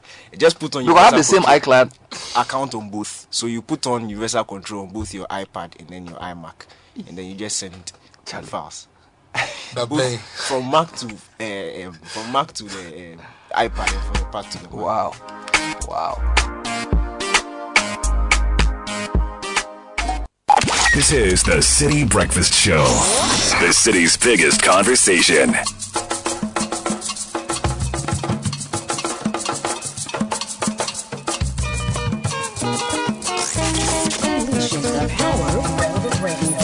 This is City 97.1.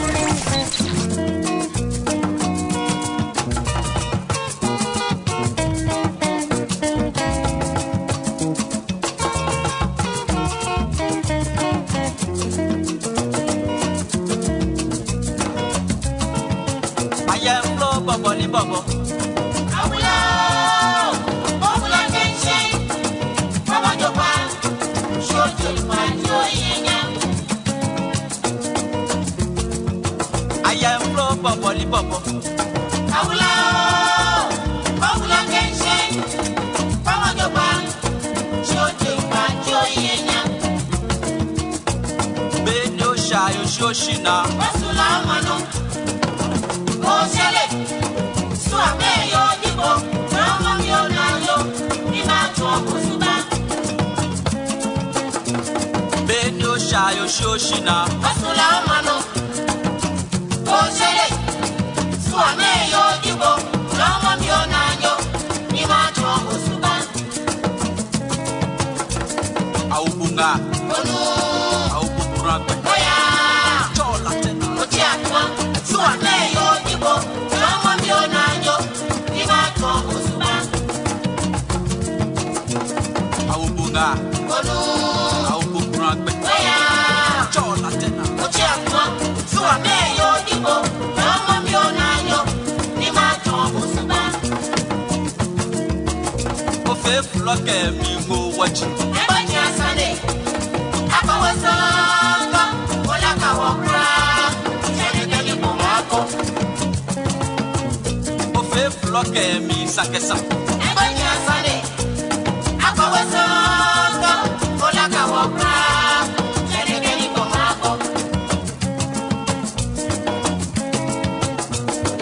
Minutes past 8.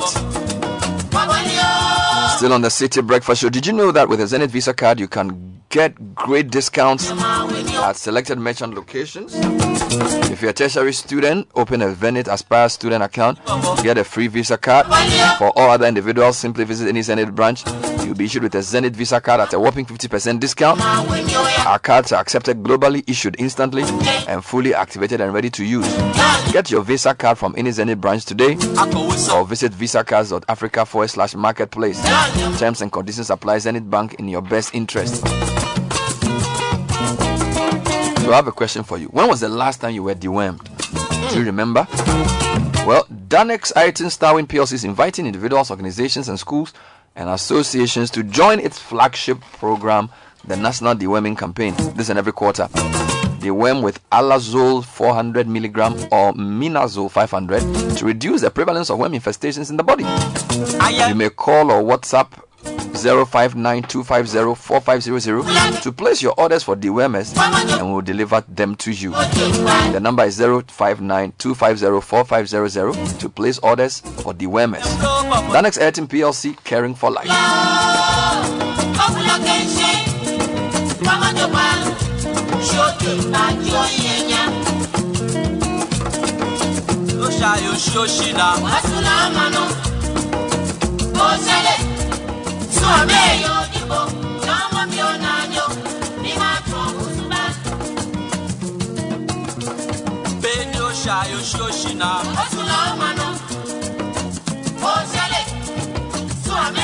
And you know the feeling you have when you don't have to worry about something running out?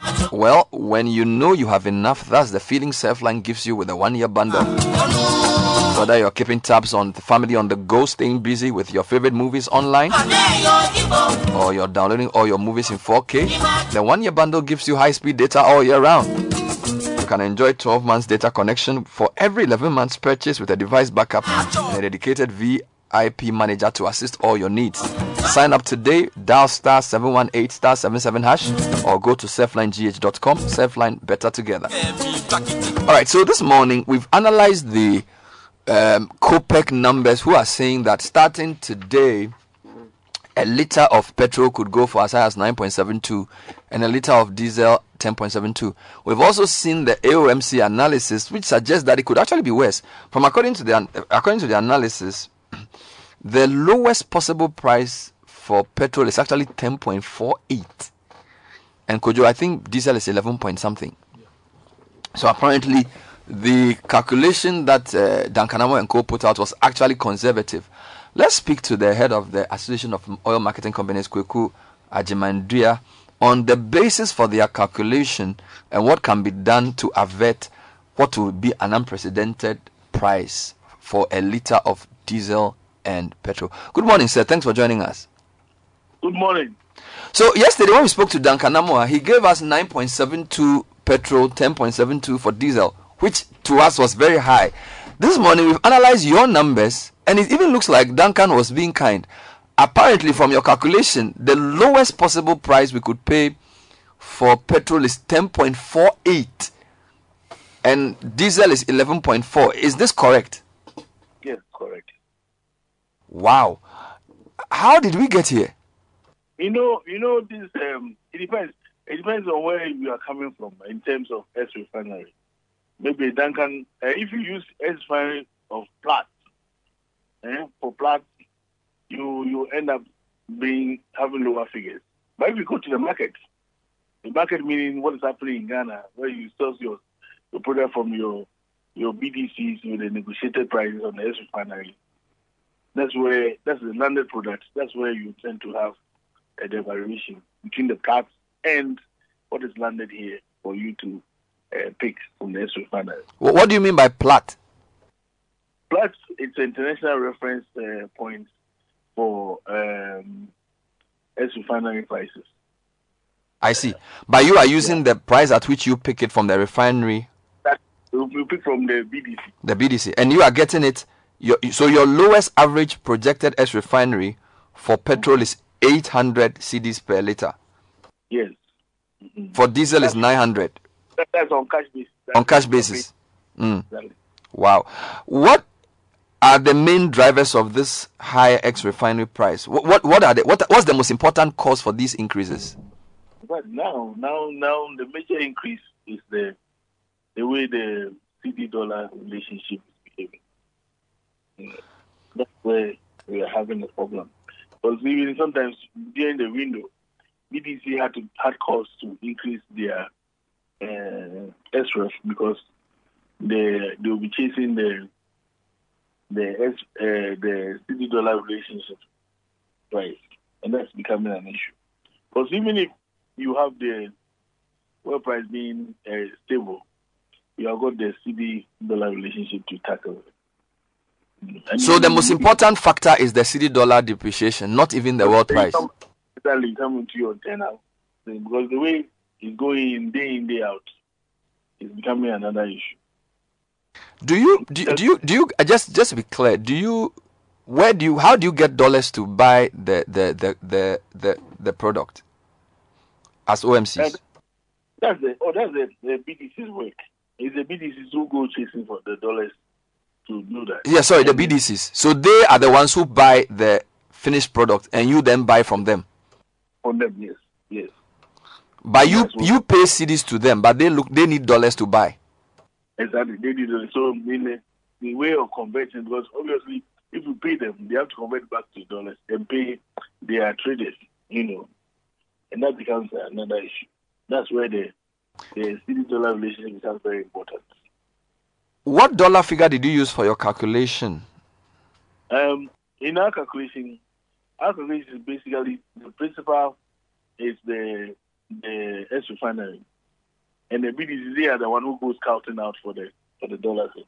But you see, if we remember some time ago, we talked about this $2 thing, and because where we find ourselves in the economy, the country, we are asking for a dedication of some SRF for the oil industry, so that we avoid speculations about the exchange rate issues. And the speculation is a big part of this exchange rate issue. But if we are able to create a forest platform for the oil industry, I think we seem to we'll somehow be stabilizing, removing some speculation, stabilizing the dollar against the cedi. And so such. But right now, everybody's going for the dollar. I mean, if somebody is even importing a cow skin, he will be asking for $. So, and we know that fuel has the inflationary effect on everything. So if we, as a country, we zoom in trying to get the dollar and minimize the circulation and have a special forest market for the oil industry, I think it will help. It will minimize the circulation and probably... So if the BDCs are able to get the dollar directly from the BOG, it will help them stabilize the dollar rather than buying it from the open market. I mean, and sometimes, the speculation is right. For instance, if you need, let's say you need about $200,000 to do something, then you go to one bank and you go there. You say you need $200,000, and he say he has got over $100,000. So you go to the other bank, and he said, Bank B, I need $200,000. So to the banking sector, it's like you need $400,000. That's what the speculation is. But actually, you need $200,000. So because of speculation, they say, hey, demand and supply issue, you are the economist, $400,000. Then it becomes like the market needs $400,000. But actually, the market needs $200,000. And that has effect on the exchange rate thing. So it mean that the dollars are scarce. So let's go for it. And the cities will need more cities to go for the dollars. But that might not be the actual case. You only need 200,000. But because of you have to move from one bank to the other, and the speculation becomes something which distorts the markets for the exchange rate. So the analysis you did, the 10.43 is actually the best possible scenario, which is even not realistic, because from that scenario, you are not charging a marketer's margin, and the dealer is also not charging a margin, and you are getting the premium at 8 cedis. So it's basically that's even unlikely. It's unlikely because you have to pay your workers. You need to take care of your overhead. So there will be some amount. So what is the likelihood it will be going to the 10.89? I mean, the 20% market margin, 100% dealer's margin. You don't foresee dealers reducing their margin, because if you do a 20% marketer's margin, you are sacrificing 80% of your margin. Do you foresee the dealers giving any space for us as well? I tell you, Bernard, this our dealing regulation regime now, the dealers are the champions. You cannot, if you mess up with your dealer, you lose your dealer. You go to another OMC. So you want to safeguard your dealer as much as possible. And they will tell you that, well, if you can't give me this margin, I'm leaving. So you want to really preserve your dealer. And your dealer will be moving from one place to the other. Let me just clarify this for the public. A marketer is an OMC. So Shell, Total, Goil, Cell are marketers. Who is the dealer in this conversation?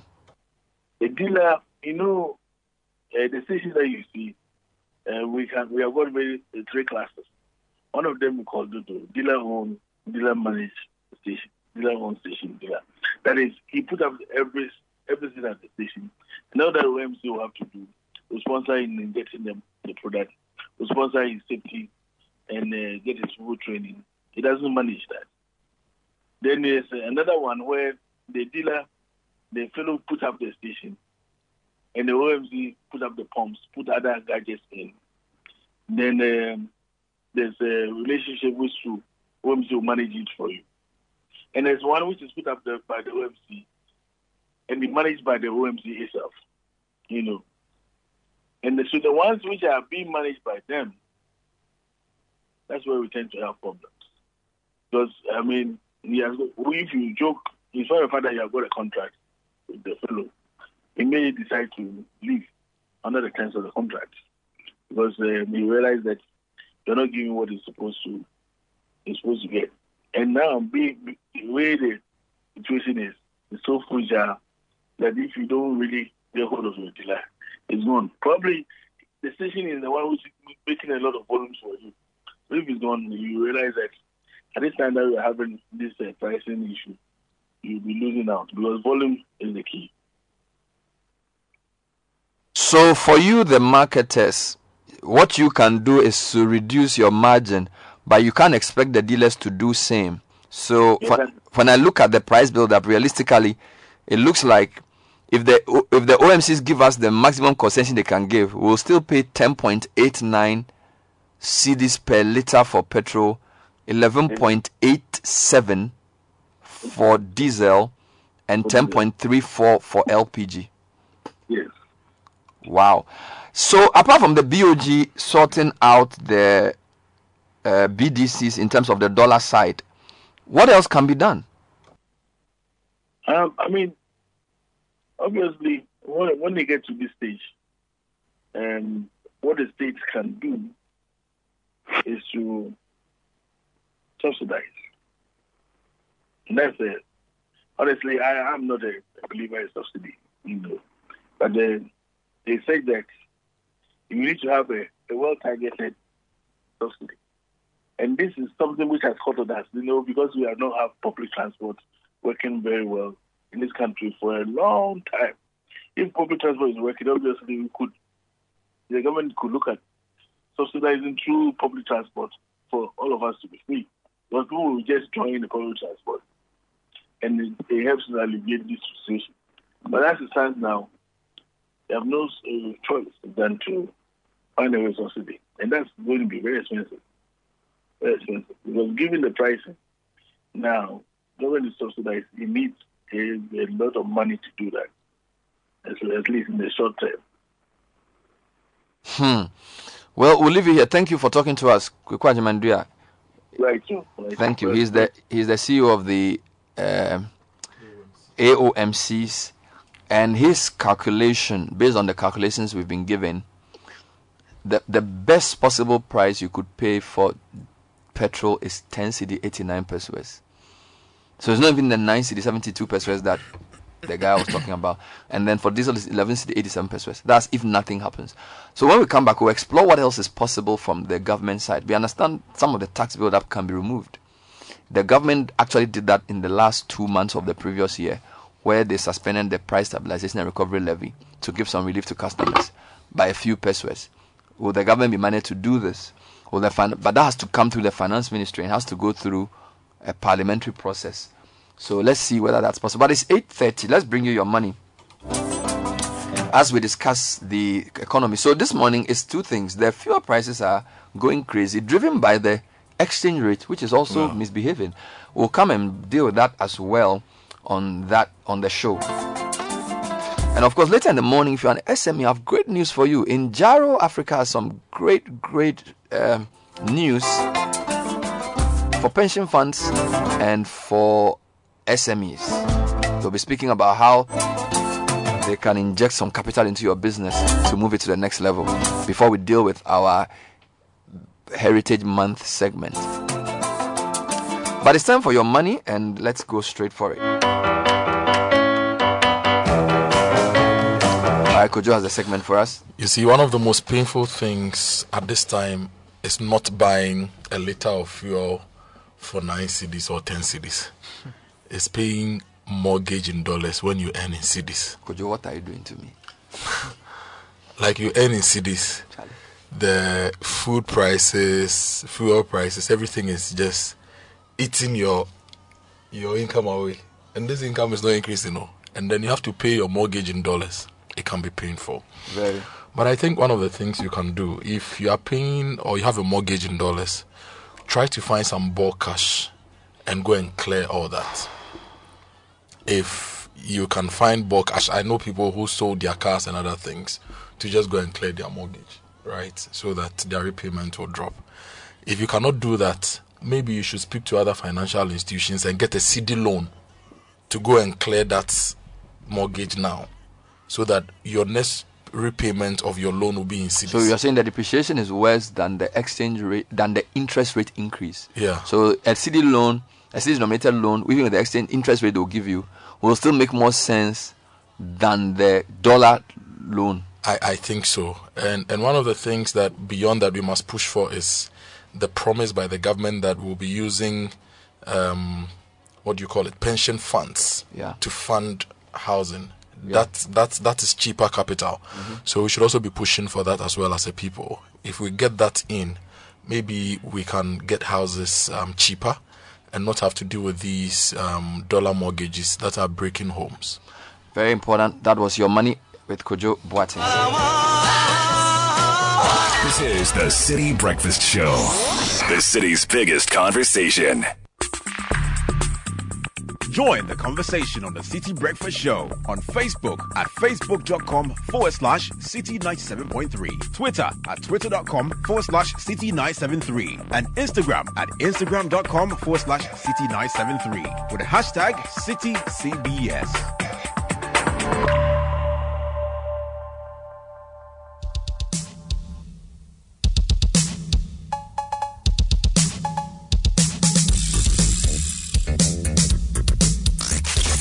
Unleashing the power of relevant radio.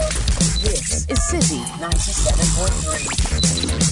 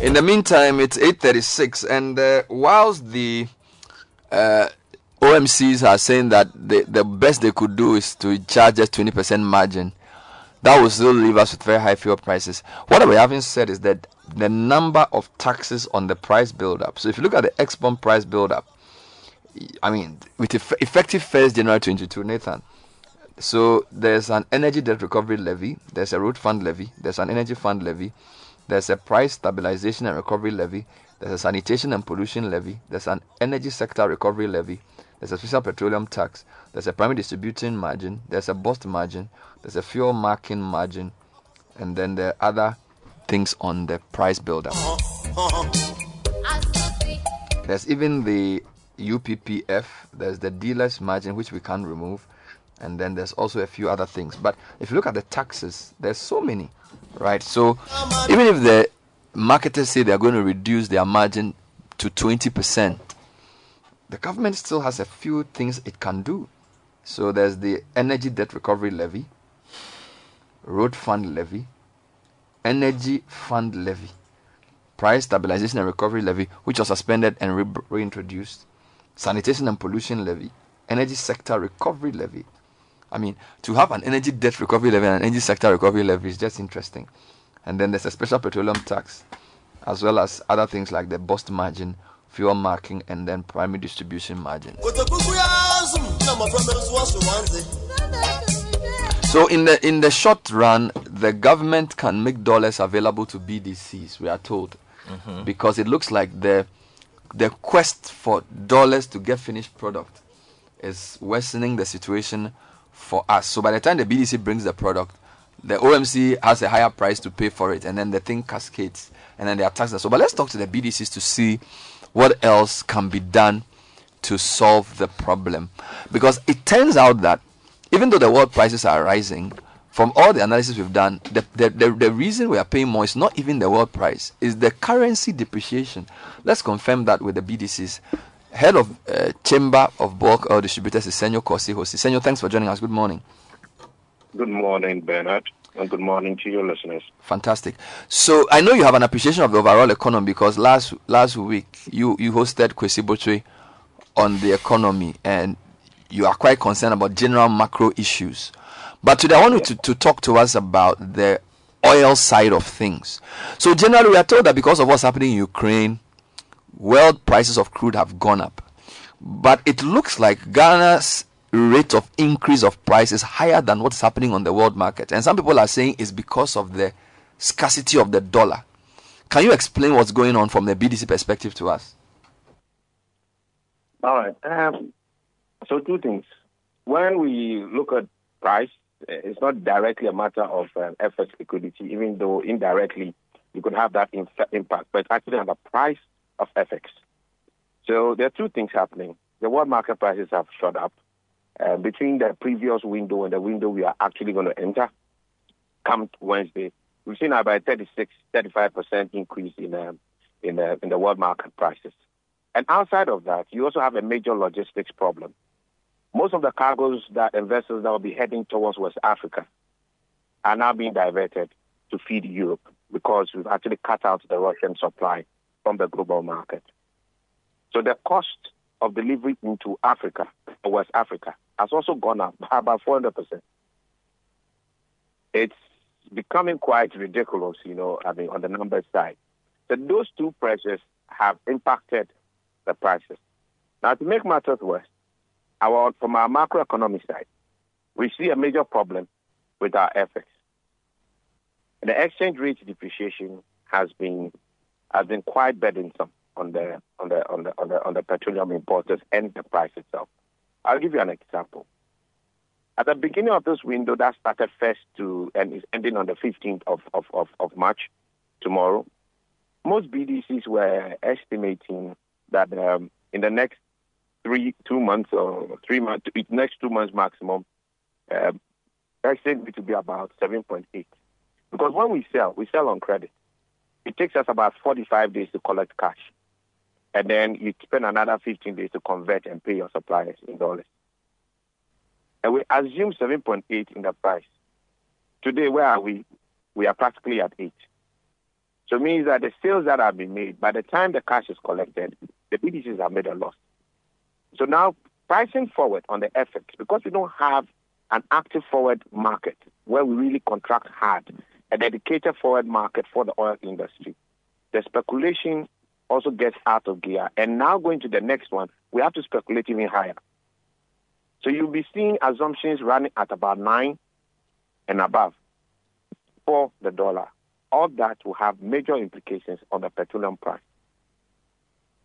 And these are the pressures really driving the prices today. Okay. On the FX side, I just want to make a few comments. I mean, the central bank is aware, and I know they are taking steps. In the last 2 weeks, they tried to intervene, and we really are grateful to them, to the governor and the treasurer, Steve Opata, for the support they've had for us. But we need to have a very structured support, so it can actually cascade effectively to the pump to really support or cushion consumers. How will a forward market make things better? I just wanted to explain that. You said that to avoid speculation. Explain what that means.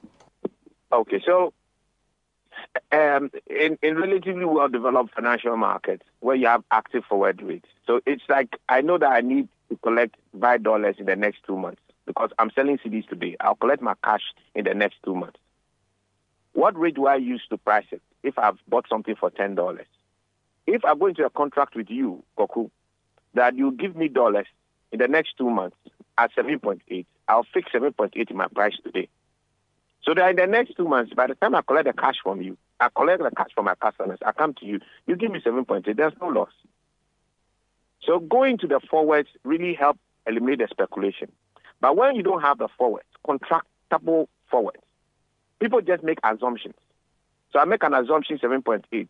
In the next 2 weeks, look, when the currency is depreciating so fast, I get out of whack. The next thing that will happen is that in the next window, I'll now estimate maybe 10 instead of what could have been 8.5. Consumers are going to pay for it. So that speculation actually gets the market heated up unnecessarily. Then in addition, another problem you have with the oil industry. The oil industry, with these prices, will be accounting for about 20% of our import bill. And it's big. So if one BDC really wants to buy, needs $10 million because of its sales and its payment obligations, it goes to 10 different banks. Every bank will think that it is 10 million alone. 10 times 10 will give 100 million. You are creating unnecessary speculation on the currency. So we need to find a way to coordinate it, but we're working with the central bank to really fix that so that the pressure on the cedi itself. So will a short-term solution be for BDCs to have direct access to dollars from the central bank to avoid this shopping for dollars in commercial banks, which leads to higher prices? Yes, that will be a short-term position. But to be honest, it's not so sustainable for the central bank unless they come up with very different structures. But on a short-term basis, that can be done. Where the central bank will say, maybe for the next two months, because of the heat we have in the industry right now, we are actually going to now contract forwards for the BDCs. So we underwrite a certain obligation to the BDCs for a certain period, so that will now become the benchmark for pricing petroleum going forward. And that easily could be about 7.5, 7.8, as against what we think BDCs are going to do, something around 9, because of the speculation that they are going to work with. Outside of the pressures you're having for the international market. All right, so you gave 3 reasons for the recent challenge. You said number 1, between the previous pricing window and the new pricing window, the price of crude has gone up by 35%. Yeah, number products, 2, products. Yes. The two of them are not perfectly in tandem, but they always move, they correlate. Mm-hmm. Petroleum product prices and crude prices do not react, so perfectly. Mm-hmm. So, but they are indicative. So when crude prices go, it's likely you're saying product prices go up. But there are times that crude prices will not move, but product prices will move because maybe you have a major problem with a refinery somewhere. Whilst crude will just be stable because there are no issues with the. But in this case, they are moving in the same direction. At this time, yes. And then number 2, you are saying there's diversion of vessels to Europe over West Africa. Somehow the vessels prefer going to Europe. You didn't explain why. Why would if you have a vessel coming from, say, Russia or North America or wherever, and now you've paid for your product, why should they divert the product to Europe and not come to West Africa? Okay, so we don't pay for our products that way. When we buy it, we pay for it well in advance. The vessels actually move to our shores before we actually pay for it. But because of the Ukraine crisis, Russia's supply onto the global market has been cut. So the European demand has gone up. Russia's supply into general Europe, into Western Europe, is now cut off. Nobody's buying products from Russia. Not absolutely, but most of the volumes that they would be selling to Europe is gone. Europe has to replace that stock, that supply source. So you are seeing a lot more flows coming from the U.S. going into Europe. Now, the ones that would have been leaving Europe or coming from the U.S. to come to Africa are rather focusing more on Europe. So you need to pay them much higher for them to take their mind and come to West Africa. Now, coming into West Africa, you have another problem. Big Brother Nigeria, which is the largest consumer, consumes about 5 times what Ghana does, has been having shortages because there were some technical issues. So the demand is now going to be biased towards Nigeria way more than Ghana. And we also have a specification challenge, where our specification is in direct competition with the demand or the specification in most parts of Europe. So those two things would always make supplying Europe a lot more convenient than coming to Ghana. So to come to Ghana, we need to pay a premium. If Russia's supply gets back into the market, we won't have this much of a problem. Let me ask another general question. Nigeria, Angola, Algeria are all large oil exporters. They export crude. How come we do not buy finished product from their refineries? Is it that they don't have proper refineries? Or why do we have to depend on, I mean, I don't know where we even buy our crude from. You have to help me. But certainly not from Africa, because you are talking about diversion to Europe. Yeah. So probably from North America, North Sea, or somewhere in China. Yeah. How does the global refinery market work? And why doesn't Africa have any proper refineries? It's the problem with African refineries that they are government-owned, and government-owned enterprises just don't work in our part of Africa. It's as simple as that. Nigeria has a lot of refineries, but it's not able to feed itself because the refineries, most of it, don't work. To really get it sustainable, they have to privatize. So they are actually in engagements right now with God to resuscitate that. And Dangote is coming on stream. It's a Dangote refinery that we are all hopeful would really be a game changer for Africa. And that is largely because it is private sector led. And that's a sustainable model going forward. But so you don't have it. Even Angola actually feeds its market from the Arab Gulf, so from the Saudi Arabia or the Middle East. That's how they actually feed that area. Yeah. Okay. So we have a major problem. It's only Morocco. Morocco does well with its refineries. So sometimes we get some flows from Morocco. And having said that, this is something we can also do, trying to deal with the logistical challenges. Our refinery, which is Tor needs to get back to its tolling arrangement. It would improve Ghana's security of supply.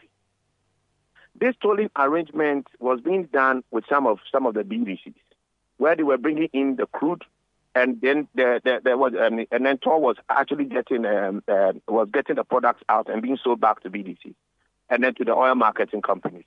It's something that government must quickly resuscitate and improve our security of supply. Because with that, we can easily take the crude that is flowing out of Nigeria and also taking and consider some of the crude, especially the 10, even though it's really high on fuel oil, though, also coming into Ghana. So from our own crude supplies and also mainly from Nigeria, we should be able to get the tolling refinery, Tor operate as a tolling refinery to sustain our product security.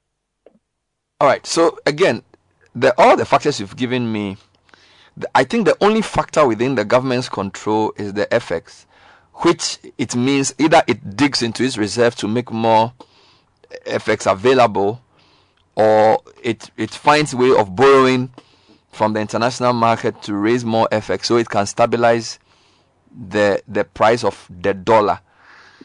Now, how does the government do this when your macro fundamentals are going through challenges? Because as we're speaking, our fiscals are not strong. They've not been able to pass the e-levy. People feel overtaxed. If you look at the price build-up, there's already a lot of taxes on petroleum products. And yet somehow government needs to raise money some way so it can pump it to stabilize the cedi. Because we know that a lot of the money we get from the foreign market is pumped to stabilize the cedi, which appears to be the short-term solution. So I'm moving away from petrol and asking you generally on the economy.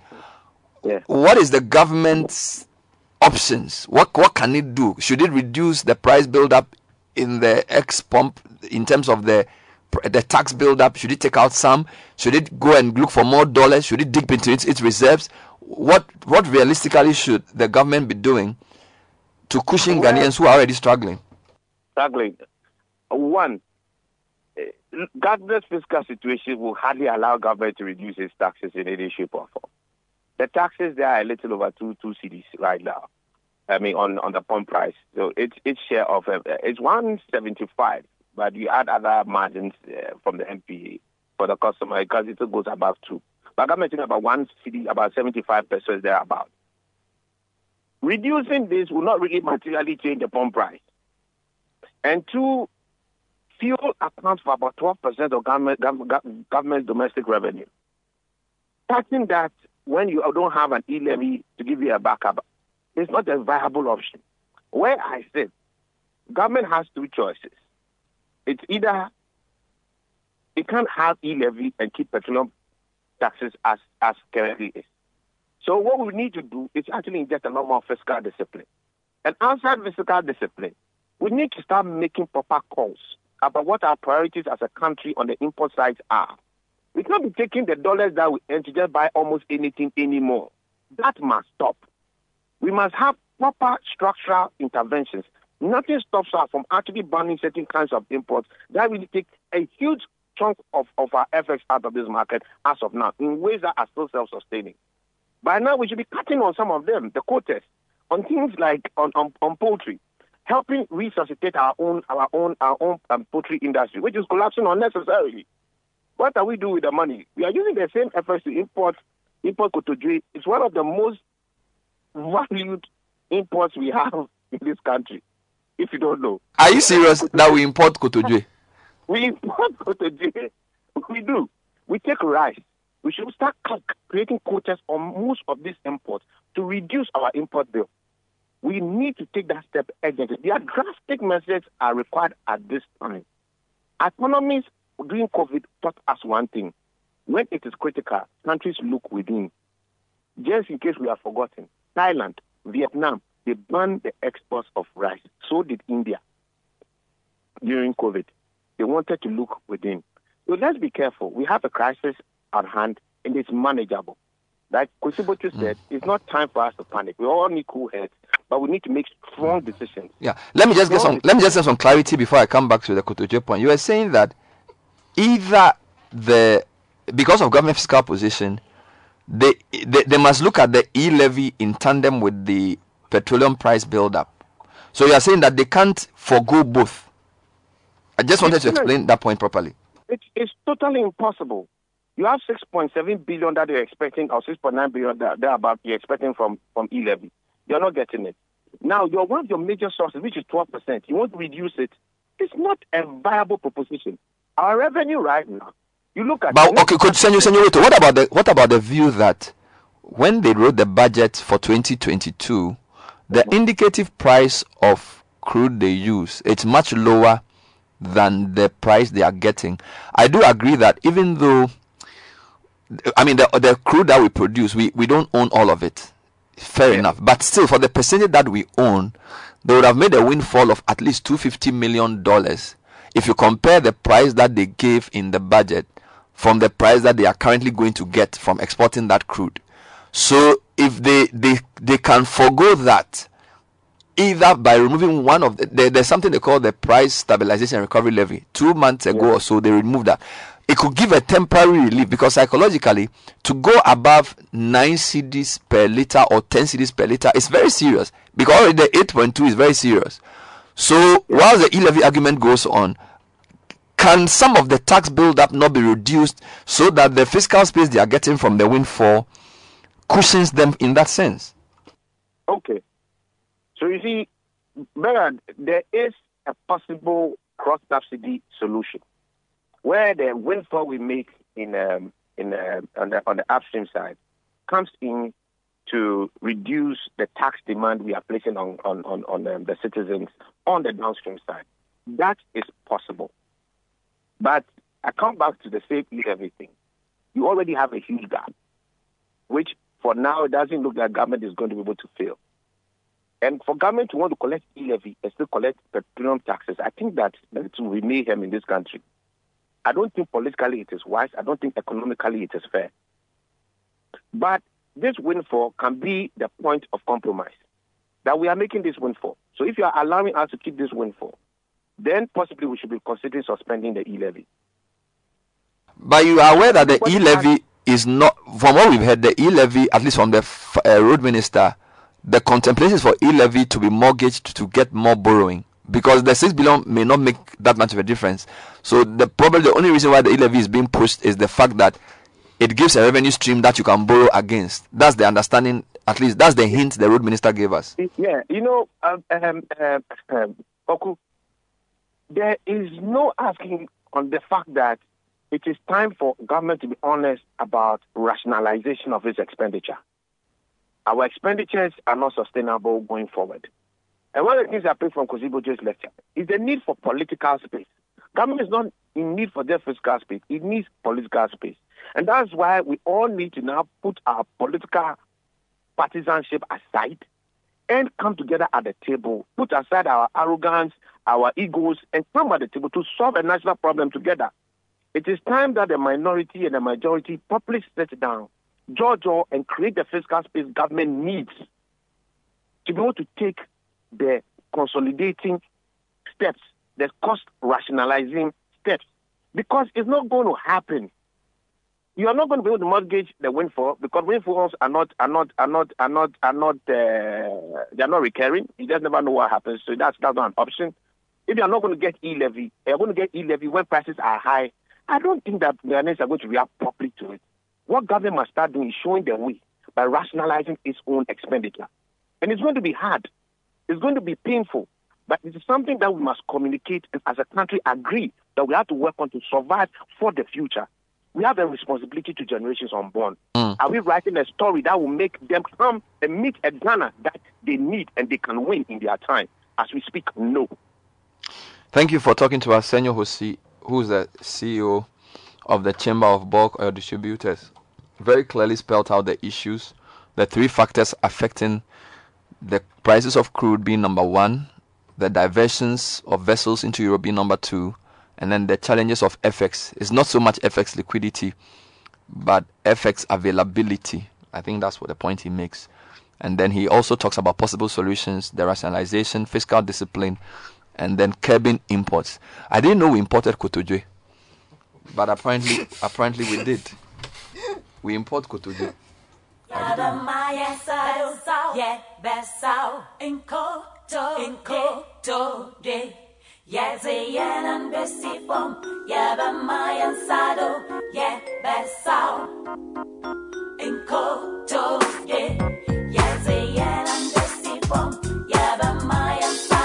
Charlie, what do you think of the guy's solution that fiscal discipline is key? But he was basically saying that the pressure on the dollar is exacerbated by importing unnecessary things. And it's basically things that we are collapsing the poultry industry, we are collapsing our local rice industry with some of the demand for imported food. So he feels the solution is if it just ban some of those imports. Do you agree with that? I agree. But where do we import Kotoje from? I'm interested in from different places. Charlie Ghanaians from different places.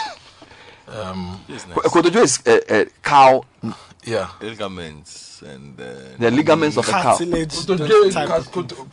That's it. Like the knee, the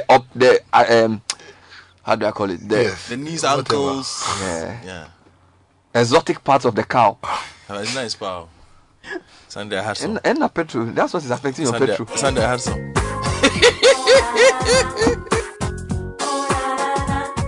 This is crazy. This is really crazy. Honestly speaking, guys, this is crazy. What's going on? I don't understand. We hope the two interviewees have thrown enough light on the matters for you to know where we are.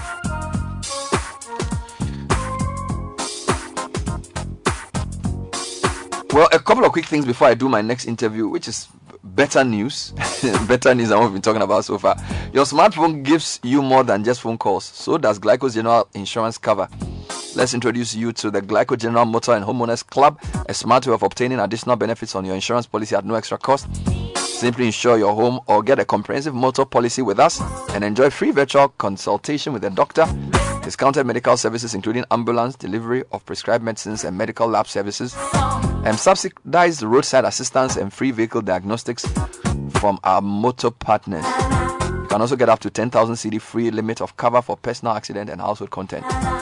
Say hi to us on WhatsApp 0242 426 193 or 0501 447 694. Glyco will cushion you for life.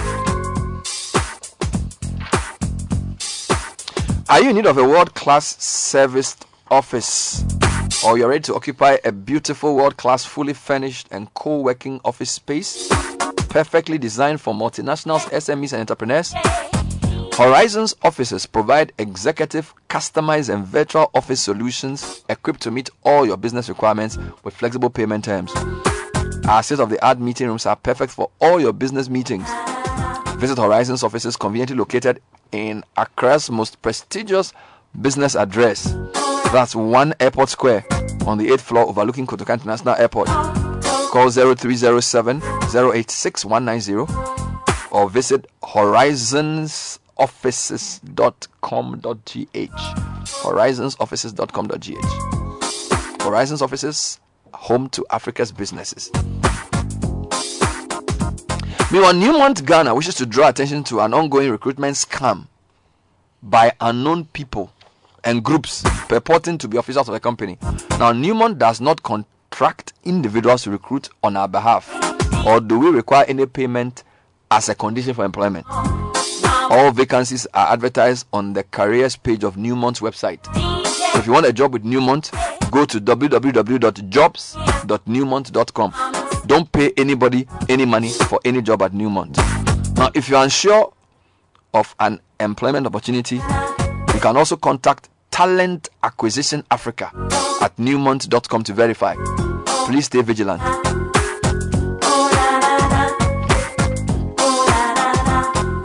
Some great games coming up, and you can watch them on DSTV. We've reduced the price of a decoder. You can buy a Zappa decoder disc kit plus 1 month of DSTV access for 129 CDs instead of 169. That's 129 for the world's best for less, with a variety of sports, international, and kids shows. Offer valid from 1st 31st March. Rational DSTV, feel every moment. Alright, so if you're an SME, you're a business owner, you're an entrepreneur, and you're looking for money to expand, to stabilize, well, my next guest has a solution for SMEs in the form of private equity as an alternative source of financing outside traditional finance institutions like banks, etc. So we're going to talk to the CEO of Injaro Investments. Now, if you're a Ghanaian pension fund and a fund manager, we're also there to help you. So we'll be talking to Jerry Parks next on the City Breakfast Show. It's 5 minutes past 9. Stay with us. This is the City Breakfast Show, the city's biggest conversation. Join the conversation on the City Breakfast Show on Facebook at facebook.com/City97.3, Twitter at twitter.com/City973, and Instagram at instagram.com/City973 with the hashtag CityCBS.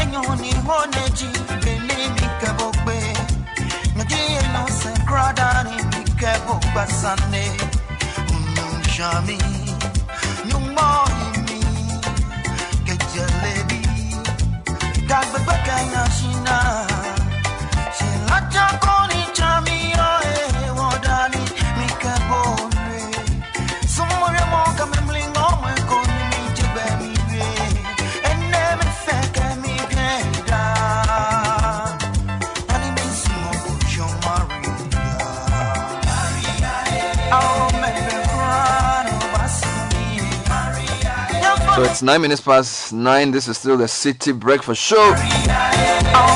And I'll be speaking to the CEO of Injaro Investment Advisors, Jerry Parks, shortly. Because Injaro is on the verge of launching a new fund which seeks to deploy capital in multiple sectors in Ghana and to an extent Cote d'Ivoire. And what is interesting about this is that they've raised capital from Ghanaian pension fund investors, so they can invest money in your SME irrespective of your sector. Now, this fund is the first Ghanaian private equity fund with Ghanaian pension funds as anchor investors. So basically, if you're looking for money to expand your business, you typically will go to a bank. But that debt is not really the best way to go. equity is a more sustainable way based on multiple analysis of where we are as SMEs. So this morning we'll be talking to Jerry about what private equity can do for your business, and why the Injaro fund that they are launching, the Ghana Venture Capital Fund, is the way to go. Jerry, welcome to the show. Good morning. Good morning, Bernard, and good morning to all your listeners too. Fantastic. So tell me about Injaro Investments generally. What's the history of the company? What do you guys do? Great. So we were established over a decade ago by myself and an Ivorian co-founder that I met in business school. Okay. And we basically said to ourselves that as Africans, we should be part of the solution to solving the continent's economic problems. And we chose the vehicle of investments, or acting as a financial intermediary, matching large institutional investors to SMEs and being that bridge for capital as our way of making an impact. So what we've done over the last decade is we've been investing primarily in the agriculture sector across Africa. Okay. And the investments that we've made have benefited around 3.8 million people. And we've deployed over $35 million of investments across Africa. And in the first two funds that we've been managing, the capital has come from international investors, people like CDC, FMO, Proparco, the Soros Economic Development Fund, the EU, and many others. So basically, we've been entrusted by these international organizations to deploy capital reliably on the African continent. We are now at the point where we've been engaging with pension funds here in Ghana with the aim of changing the game a little bit, i.e. bringing private commercial capital, our own asset managers here in Ghana, into the frame, and using Ghanaian money to invest in Ghanaian businesses, so that when the returns are generated, the returns will also stay here in Ghana, so they can be reinvested. So that, in a nutshell, is the history of Injaro and what we're hoping to do. So when you say private equity, what are you talking about? So in simple terms, private equity is capital invested by professional institutional investors into companies that are not listed on an exchange. Okay. So a private equity investment could be equity, debt, a blend of equity or debt, or any instruments in between. And so long as it is deployed into an unlisted company, you call it private equity. Now, the objective of private equity investments, obviously, because it's investment, is to make a return. But private equity investment is a more active type of investment. So unlike a bank lending money to a company and then sitting back and waiting for payments, a private equity firm will make an investment and then actively work with the founder of the business to improve the business performance. Because it is by improving the performance that the value of the company grows. And when the value of the company grows, it benefits the founder of the business, the investors in the private equity fund, and hopefully other stakeholders such as employees and the economy of the country as a whole. What's the difference between private equity, generally debt and equity, generally? Because I typically would hear people wanting to go to a bank for money. I want a loan. So it looks like in Ghana, the main way of raising funds for your business is to get a loan, so debt, and then you pay back. So what the difference between debt and equity as instruments for investing, and why is equity becoming more important in our context? Right.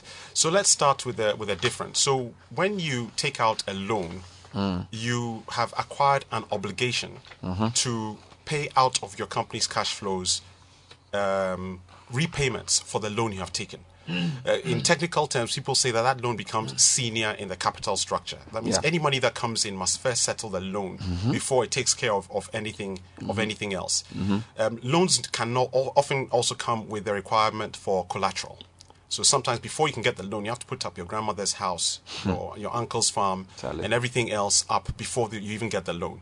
And whenever I say this, I always like to balance it with a bit of fairness to the banks. The banks have to lend in this way because they take your money and my money, and they have to make sure that they keep that money safe. So banks have no choice but to lend by demanding collateral, insisting on very, very high cash flows, etc.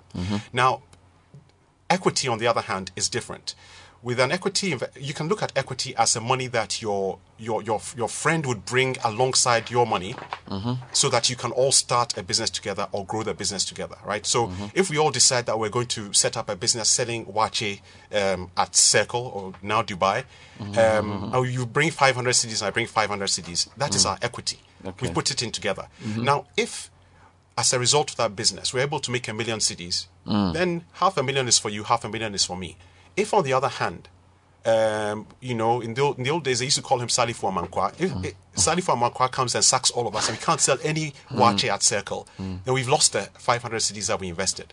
So in other words, an equity investor sits alongside the business owner and benefits from the upside and can also lose if things go bad. So that is the key difference. If things go bad in a business which is financed by debt, one way or the other, you will pay. You can lose your house, you'll lose that uncle's farm.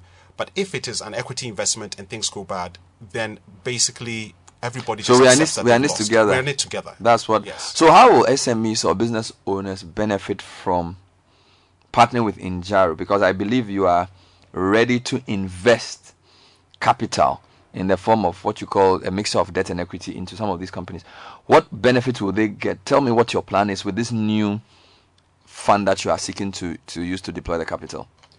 So I'd like to encapsulate it in a formula that we've created at Injaro, which is I plus C plus E equals shared value. So ideas plus capital plus execution equals shared value. Now, I'm sure when you speak to any business owner, they have 3 or 4 ideas of things that they wish they could do.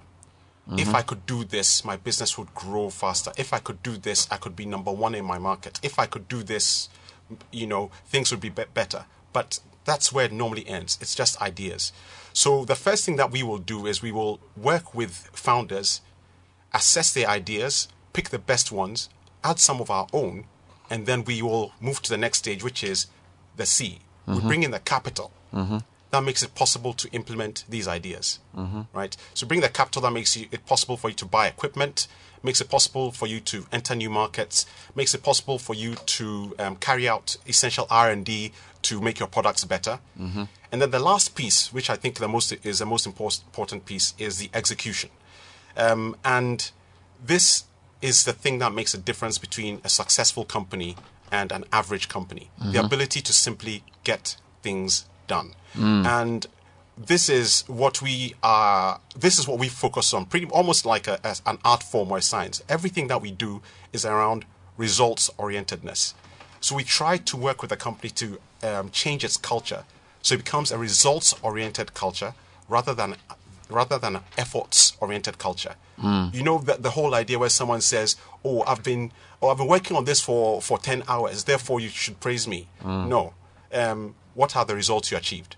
Fantastic. You should get the praise for the results that you achieve. So execution becomes the key focus after we invest in a company. And when all these things are done, execution is done right, the right ideas are picked, supported by capital, and the execution is done right, it will result in an increase in revenue, an increase in profits, and an increase in the value of the business. Now, we say it is equal to shared value because we always want to remember that when we create that value, it has to be shared by the stakeholders, the founder of the business, Injaro, and there also has to be some benefit to the community, whether it is job creation or responsible investment by not polluting the environment and that sort of thing. These are all things that we like to So let's talk about how the SMEs can benefit. What qualifies an SME to apply for this type of funding? What stage must they be in? What sectors must they be in? And how did they go about the application? Great. So I'll start with the sectors. So the IGVCF will be investing in food and agribusiness, healthcare, education, financial inclusion, light manufacturing, and a broad area which we call business services. So anything that one business sells to another business on a large scale, we like to focus on that. Now, companies, in terms of the stage of the business, we like businesses that are in the growth stage. So I think the way we put it is that we look for good, profitable small businesses, and we try to grow them into even better more profitable, medium-sized businesses. So to put that in concrete terms, we're looking for businesses whose revenues are currently around between 10 and 12 million cedis per annum, and we're going to try and make them bigger and better. In terms of how they apply, you can either go to our website, www.injaroinvestments.com, or you can send an email to igvcf@injaroinvestments.com. If you're looking for Injaro, it's pretty easy. Injaro Ghana, I think our website will show up. So that's what we're looking at. High growth businesses, and you're talking education, healthcare, food and agriculture, financial inclusion, light manufacturing, and then what you call business or industrial services. Yes. Fair enough. Now let's talk about the Ghanaian Pension Trust and Fund Managers. So far, you've been talking to SMEs. Yes. And you're saying you can partner SMEs, you can help SMEs in high growth sectors. Great. What is in it for the fund managers and pension funds? What are you a bridge? What can you do for them? How can they be part of this conversation? So most of Ghana's institutional capital is managed by asset managers, and these asset managers sometimes manage money for pension funds. So they're pension fund managers and what you simply call asset managers. Now let's focus specifically on the pension funds. They typically invest the majority of their capital in bonds or fixed income. Mm-hmm. There's a small amount that goes into listed equity as well, Mm-hmm. but this is a relatively small proportion. Mm. Now, so here in Ghana, I think there's something like it's less than 1% of pension fund capital goes into alternative investments or goes into private equity, compared to around 9% of private equity, pension fund capital that goes into private equity in a country like the US.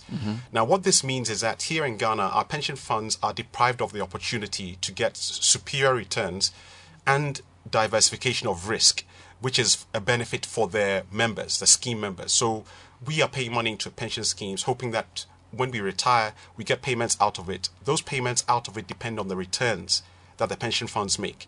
Today, the returns are limited by the fact that they're investing in fixed income, which has a limit on the interest rate that you can earn.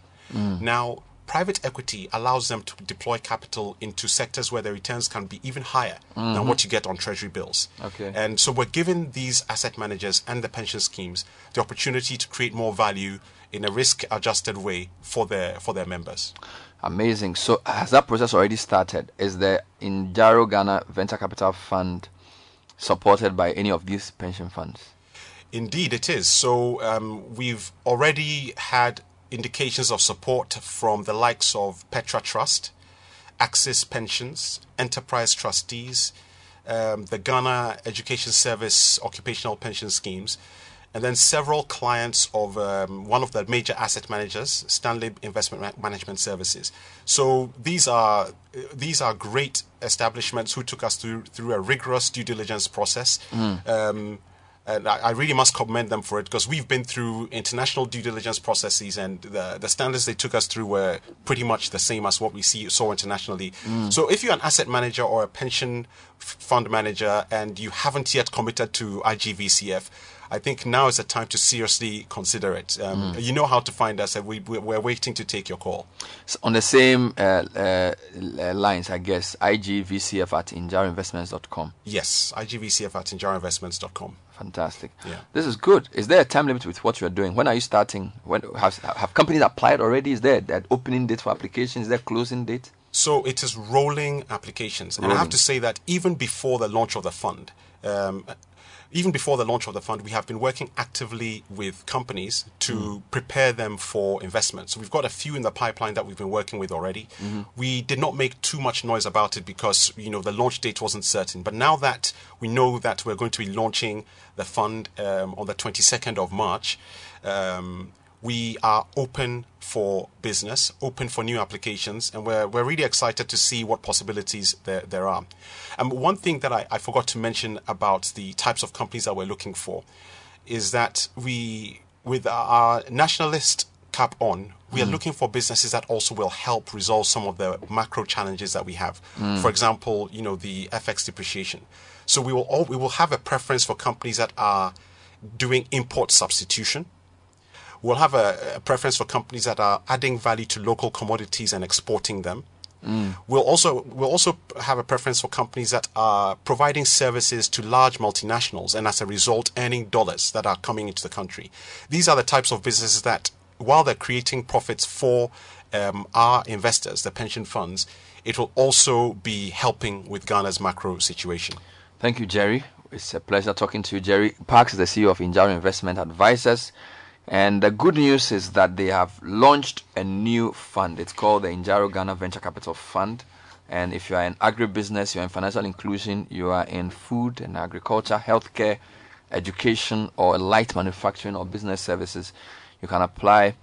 And if you're a high growth business, you can get some great support. And if you are a pension fund as well, it's much better to put your money into something meaningful to get better returns than to just buy T-bills or put it in some government bond or just invest on the stock market like that. So Jerry is basically offering a solution to both SMEs, business owners, and also Ghanaian pension funds. Kojo, I know this is a big topic for you. We've interviewed a lot of SMEs on the breakfast show, and we know a lot of them are looking for a good partner. Yep. It looks like Injaro may be that partner. Injaro may be that partner. It's actually interesting that yesterday students from Columbia University in New York called me for us to have a discussion about funding for agric in Africa and startups. And in our conversation, I happened to mention Injaro because last year I was on a platform with Jerry when we discussed the sector. And if you look at the funding coming into the continent, just a small amount of that is going into agribusiness and SMEs and all that. So what Injaro is doing is creating an opportunity for all of us to grow and create value within the economy. So and let's grow together. Yep. Thank you, Jerry. Thank you, Kojo. Thank you very much, Bernard. Fantastic. That was Jerry Parks from Injaro.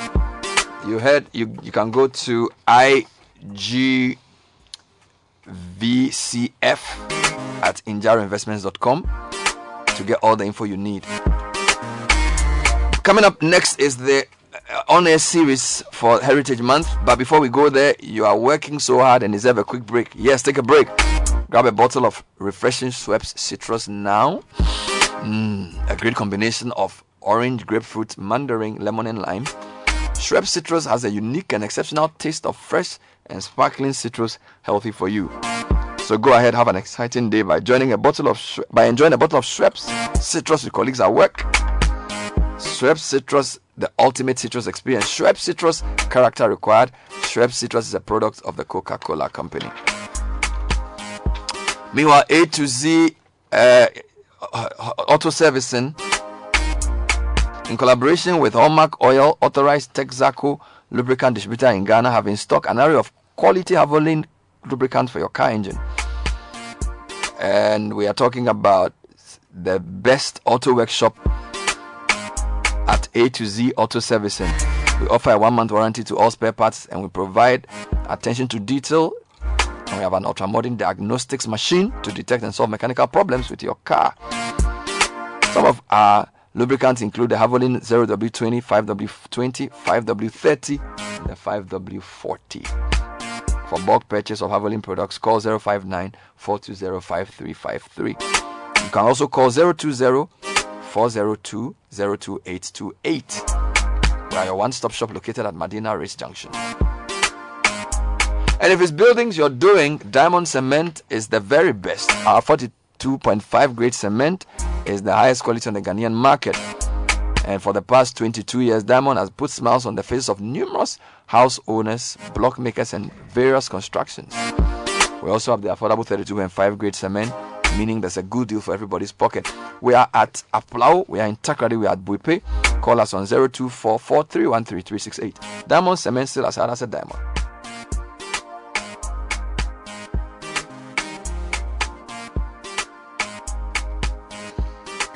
Now, who will go to the World Cup? Would it be Ghana or Nigeria? DSTV will show the live match on 25th March, 7:30 p.m. and 29th March at 5 p.m. on Super Sports, DSTV channel 202.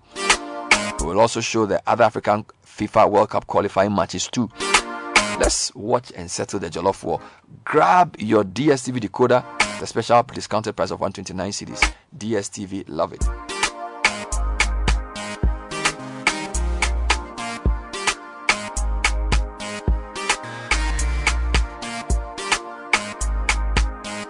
And have you heard about the Med Safety app from the FDA? A convenient way to report side effects of medicines and vaccines to the FDA using your mobile phone. Go to your app store, search for the Med Safety app, download it onto your phone, and create an account. You can also report any side effect of any medicine or vaccine you've recently taken, track safety information of any medicine in your watch list, as well as receive safety alerts from the FDA. We'll investigate these reports and make better decisions to help your medicines and vaccines be safer. Med Safety app, safety of medicines in your hands. FDA, your well-being, our priority. This is the City Breakfast Show, the city's biggest conversation. This is the City Breakfast Show, the city's biggest conversation.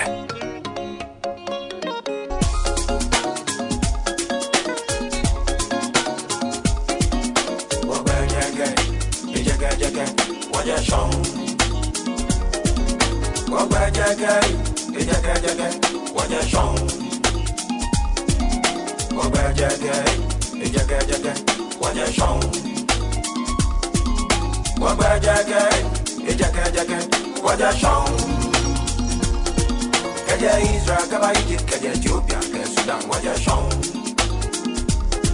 Kaja Ikushima, you know, Wani me kona me Waja Shong. So Timbuktu, Ghana, Mali, Sumanguru, you know, Waja Shong. Waja Jage, Waja Shong.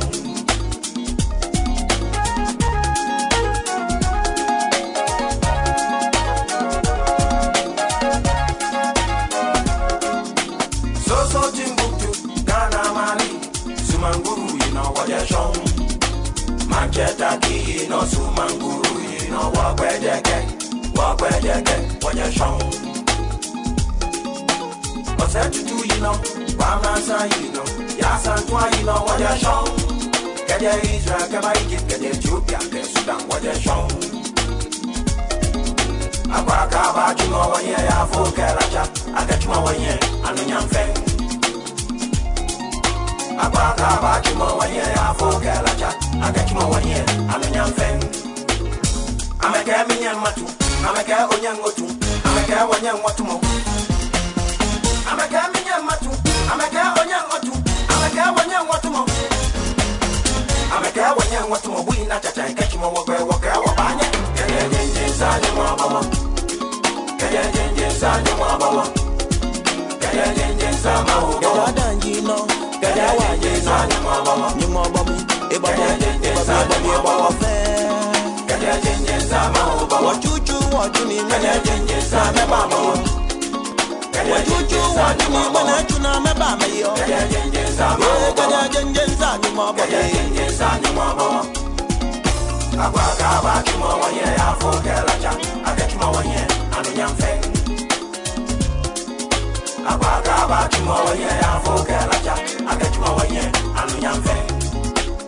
Them say me no fit jump, them say you no fit jump, them say we no fit jump. Them say me no fit jump, them say you no fit jump, them say we no go fit jump. I'm a girl when you want to my boy na cha cha catch my walk banya. Kaya jenje sanya mama. Na de wa you know. Kaya jenje sanya mama. Badi kete ku you know. Kaya jenje sanya mama. Umre kwedu. Kaya jenje sanya mama. Umre kwedu. Kaya jenje sanya mama. Suminde ura. All right, so it's still 97.3 City FM. And so far, the Heritage Month is ongoing. We've been doing so many interesting things. Coming up on the 26th and 27th is what we call the Back to the Village Bazaar. Back to your village. Whichever village you're from, we're going back there. 26th and 27th of March at the forecourt of the AMA. Great stuff to eat from all the regions of Ghana. Then, of course, we returned from the Heritage Caravan on Saturday. There was a week-long drive through the country. Visited 13 out of the 16 regions. Seeing the sights and sounds of the places. And another aspect of the Heritage Month is our on-air series. Don't forget, Heritage Month is brought to you by City FM and City TV. Sponsorship from Malta Guinness. Malta Guinness, World of Good. Well, this morning we're scheduled to speak to some people about Ga cuisine. Ga cuisine.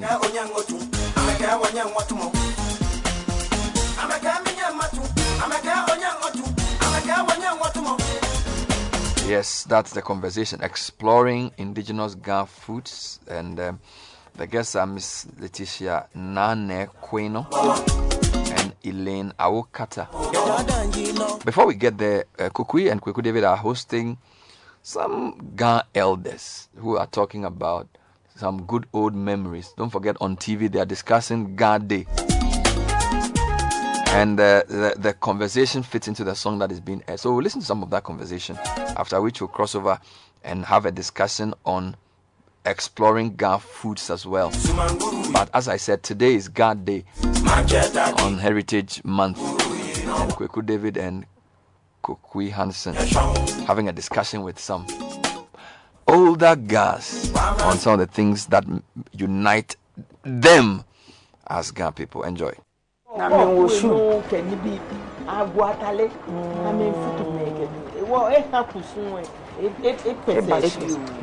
Alright, so I think it's time for us to have a food conversation. So we'll take a short break and then we'll come back and get into that. Definitely. Then you are done.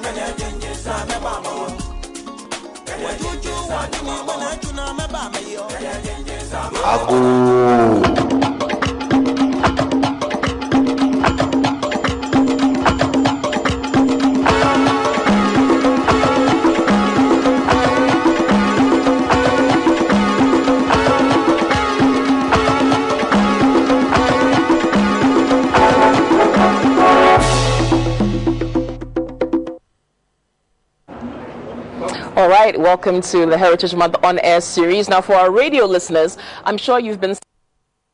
Our TV viewers, though, they're going to get the full view of everything that we're doing here today, okay? So again, this is Heritage Month, and today it's all about Gan food, Gan cuisine, and we're going to learn a lot about that, all right?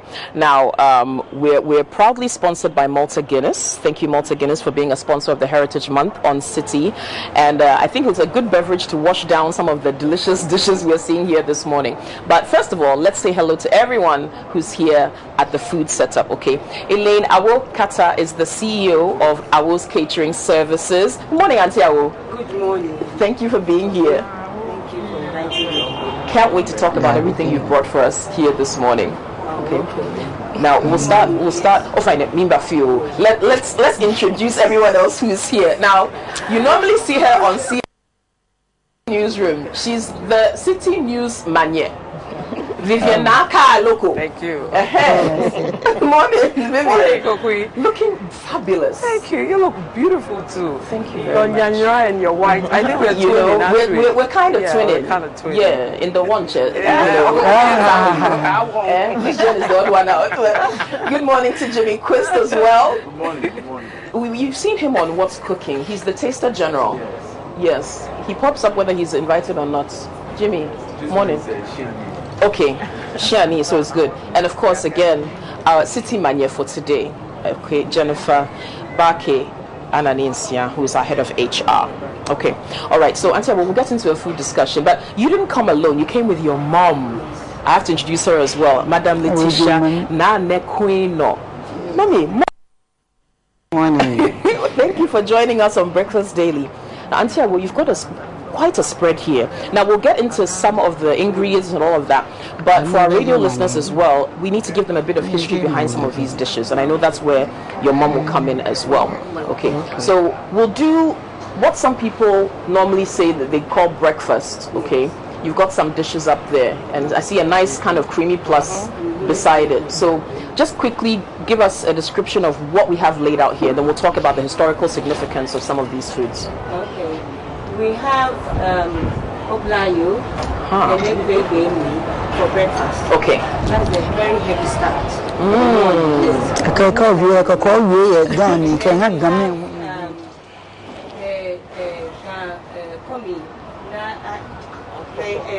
Mash kenke.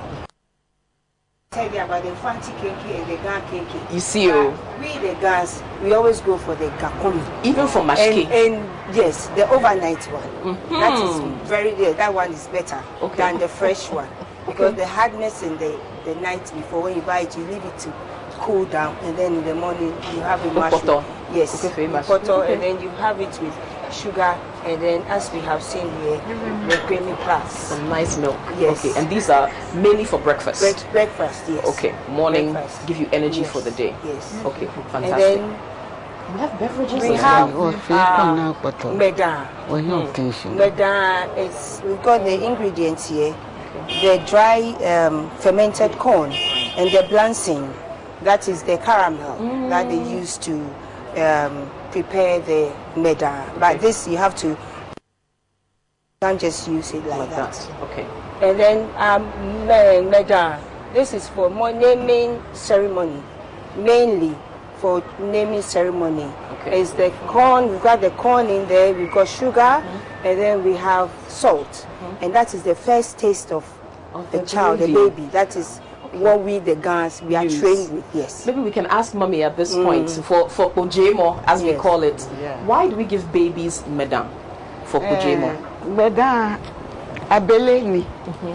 Ni ke afoboya, ake ganjo fomo biye, abele eyo. So the first introduction of the drink that the baby enters the baby's mouth is medan. For Kojemo, you put the medan in the mouth of the baby, and then funerals. When you are widow and you are coming out of the widow, this is what you have to bring to the family. And so Mbeda is very important drink in the Gan culture. It looks like for every stage of life as well. So for birth, for death, and then when you are going out to. We also like, so coming in and going out. Yes. Mbeda, or the corn drink is very significant. Yes. Fermented corn. And Mbeda too, under the Mbeda is yolo. We drink yolo, the fiber under the Mbeda is good for digestion. And it's good in the morning to, if you drink it, it makes you go a long way. I like the way she puts it. Okay, all right. So from Mbeda, the otinshinu. The otinshinu is also very, very healthy because after they prepare the kenke, the water that is retained from the kenke, that is the otinshinu. And otinshinu also, it helps with there's a lot of benefits from otinshinu with diabetes because there's no sugar in it. There's diabetes, yes, diabetes, and then jaundice, it clears, yes. If you have jaundice, normally they'll tell you that go and have otinshinu. It clears your urine, and then you'll be free from a lot of illnesses. I mean, when we were growing up, it's almost like otinshinu was the cure for everything. Yes.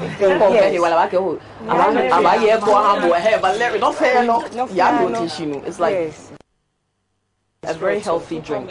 Super medicine, otinshinu. Okay, let's come down to the side. Kenke has got vitamin C, so all the nutrients are in the water. Okay. Now there's a running theme with all of this that we've just gone through, at least most of it. Corn. Why is corn so significant for Gaza? I know you've spoken a bit about it already, but a lot of our dishes and things have this element of corn. Why is corn so important for the Ga community? And not just with that as well, even with our festival food and all of that. So we should ask for this. Game homo jowo ni behiku ewo wo trana ni wo mfagbe wo ya wo ntai ni wo ba to ewo epo ni wa aje ni balake ni abeleva baba wo banani ewo abeli ebo ni ba donotu ni eton wo ni yeni wo ka sha afie Wakai na kan be a mini homo yewo ewo ke pepele ho mu ba wo bo ni wo yi wo poto ni wo twan ni wo nya ewo come no ni and say so important in the Ghan man's life eme.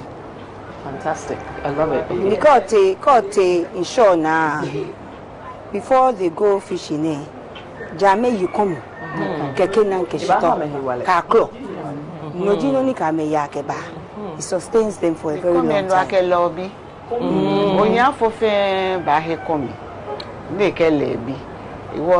If you popular, you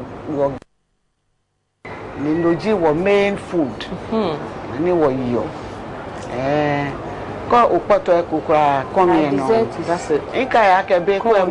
Somebody is going on his way to work, and he fainted.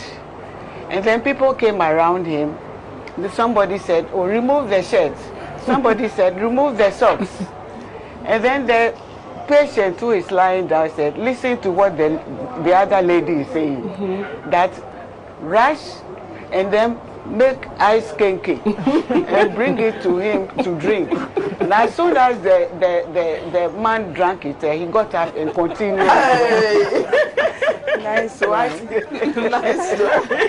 Okay. Well, there's the almighty combi that we're talking about. Yes. Okay, so let's talk about what's in the calabash in front of you. In front of me, the underlying calabash, this is komi, eyakpakimi, and that is where we present our kenke. And we have a cover for it, but because of the display, we can't cover it. It's in akpaki. And then kenke is made the same corn, and then the corn leaves, dried corn leaves. Before you make kenke, you have to divide the corn dough into two. Prepare the first one on the cooker or on the coal pot. You mix it half and half, and when it's half and halfly done, you mix it with the rest of the corn dough very smoothly before you put it into balls, and then you arrange it in your daddy saying, and then yes, you cook it. Then you cook it with a bit of salt. Nice. Yes, to have it taste. And we have banku.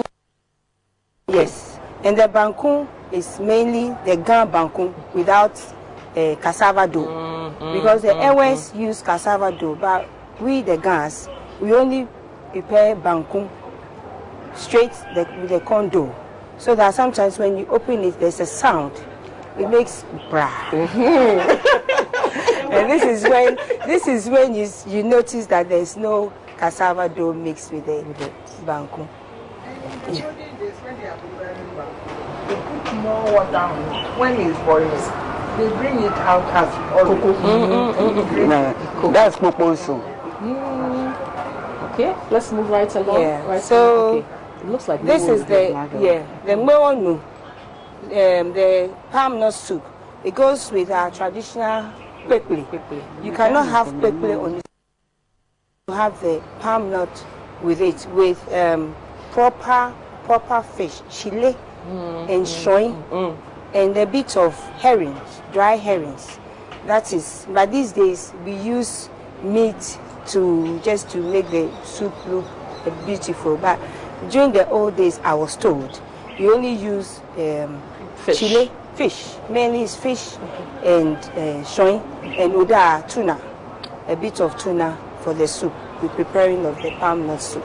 Okay, so we've learned how corn became such an important part of, and this is for Homowo. So why the mewonu specifically for Kpekple? Why not Nkatia wonu, alo Nkakla wonu? Why mewonu? We have white Kpekple, and that goes with Nkatia wonu. Okay. But this one, because it's something traditional. The mewonu suits it better than the Nkatia wonu or light soup. Okay. We came to meet it. We don't know. When I came of age, that was what I saw. Okay. That the pepper goes with mewonu. We were not told.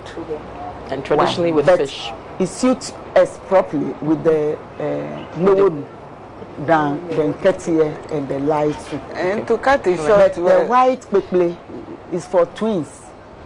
They prepare it for twins. Okay.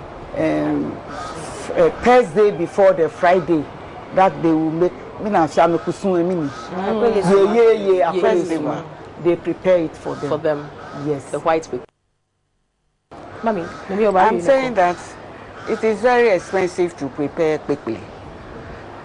The palm nuts even is expensive. Everything you use for quickly is very expensive. And so prepare mwonu, you have to be ready before you prepare mwonu. And this is the tradition that during the farming things are not easy to get. But after the farming we get a lot of food, and the palm soup is less expensive. So everybody use it to prepare the kpekpe. Moreover, there is palm oil too in the kpekpe. True. So red, it goes with it. And we share it with everybody during Homework time. Okay. I'm gonna, is this Nani Flo? What is it with pig feet? No. Okay. Pig itself. Pig itself, yes. Pig itself, from the head to the feet. You can eat any part of the pig. Any part at all. The intestines, the liver, the whole pig itself, it's all the parts are very delicious. It's a white meat as well. It's not a red meat, so it's very easy to digest. And as for the pig feet, this is the salted pig feet. The Nani Flo itself is a delicacy in our Ga community. If you go anywhere and there's everything prepared, and there's Nani Flo, you see the amount of people who goes for Nani Flo first. Because it's very tasty. And it's not prepared easily. It's prepared for occasions, receiving special guests. Okay. Yes. Then you prepare Nani Flo. You don't prepare Nani Flo like a daily. Every day. So it's a special occasion food. Yes. Okay. If someone's coming to visit or you want to impress somebody. Okay. And it goes with kenke. Very well. Yeah. Very, very well. Now, and rice. And rice as well. Yes. Now the okra we see here is okra stew. We know the other people in my family will make soup rather. Yes. Yes. But Gans make okra stew. And there's palm oil, quite a bit of palm oil presence in there. Tell us about some of the differences and the significance of the okra stew for the Ga culture as well. Okay, thank you. The okra stew, this one is the Ga okra stew, is Emomi Flo. We add garden eggs. That is the main difference to the Ewe one. And the Ewe one too, they add kanwe to make it slimy. But we, the Gans, we have the stew, like the tomato sauce with onions, pepper, and shrimps. And momoni, one of our salted fish momoni, that goes into mainly our palm nut products, the soup. It goes in palm nuts, soup. It goes in okra stew. We need to start with the momoni first before you add the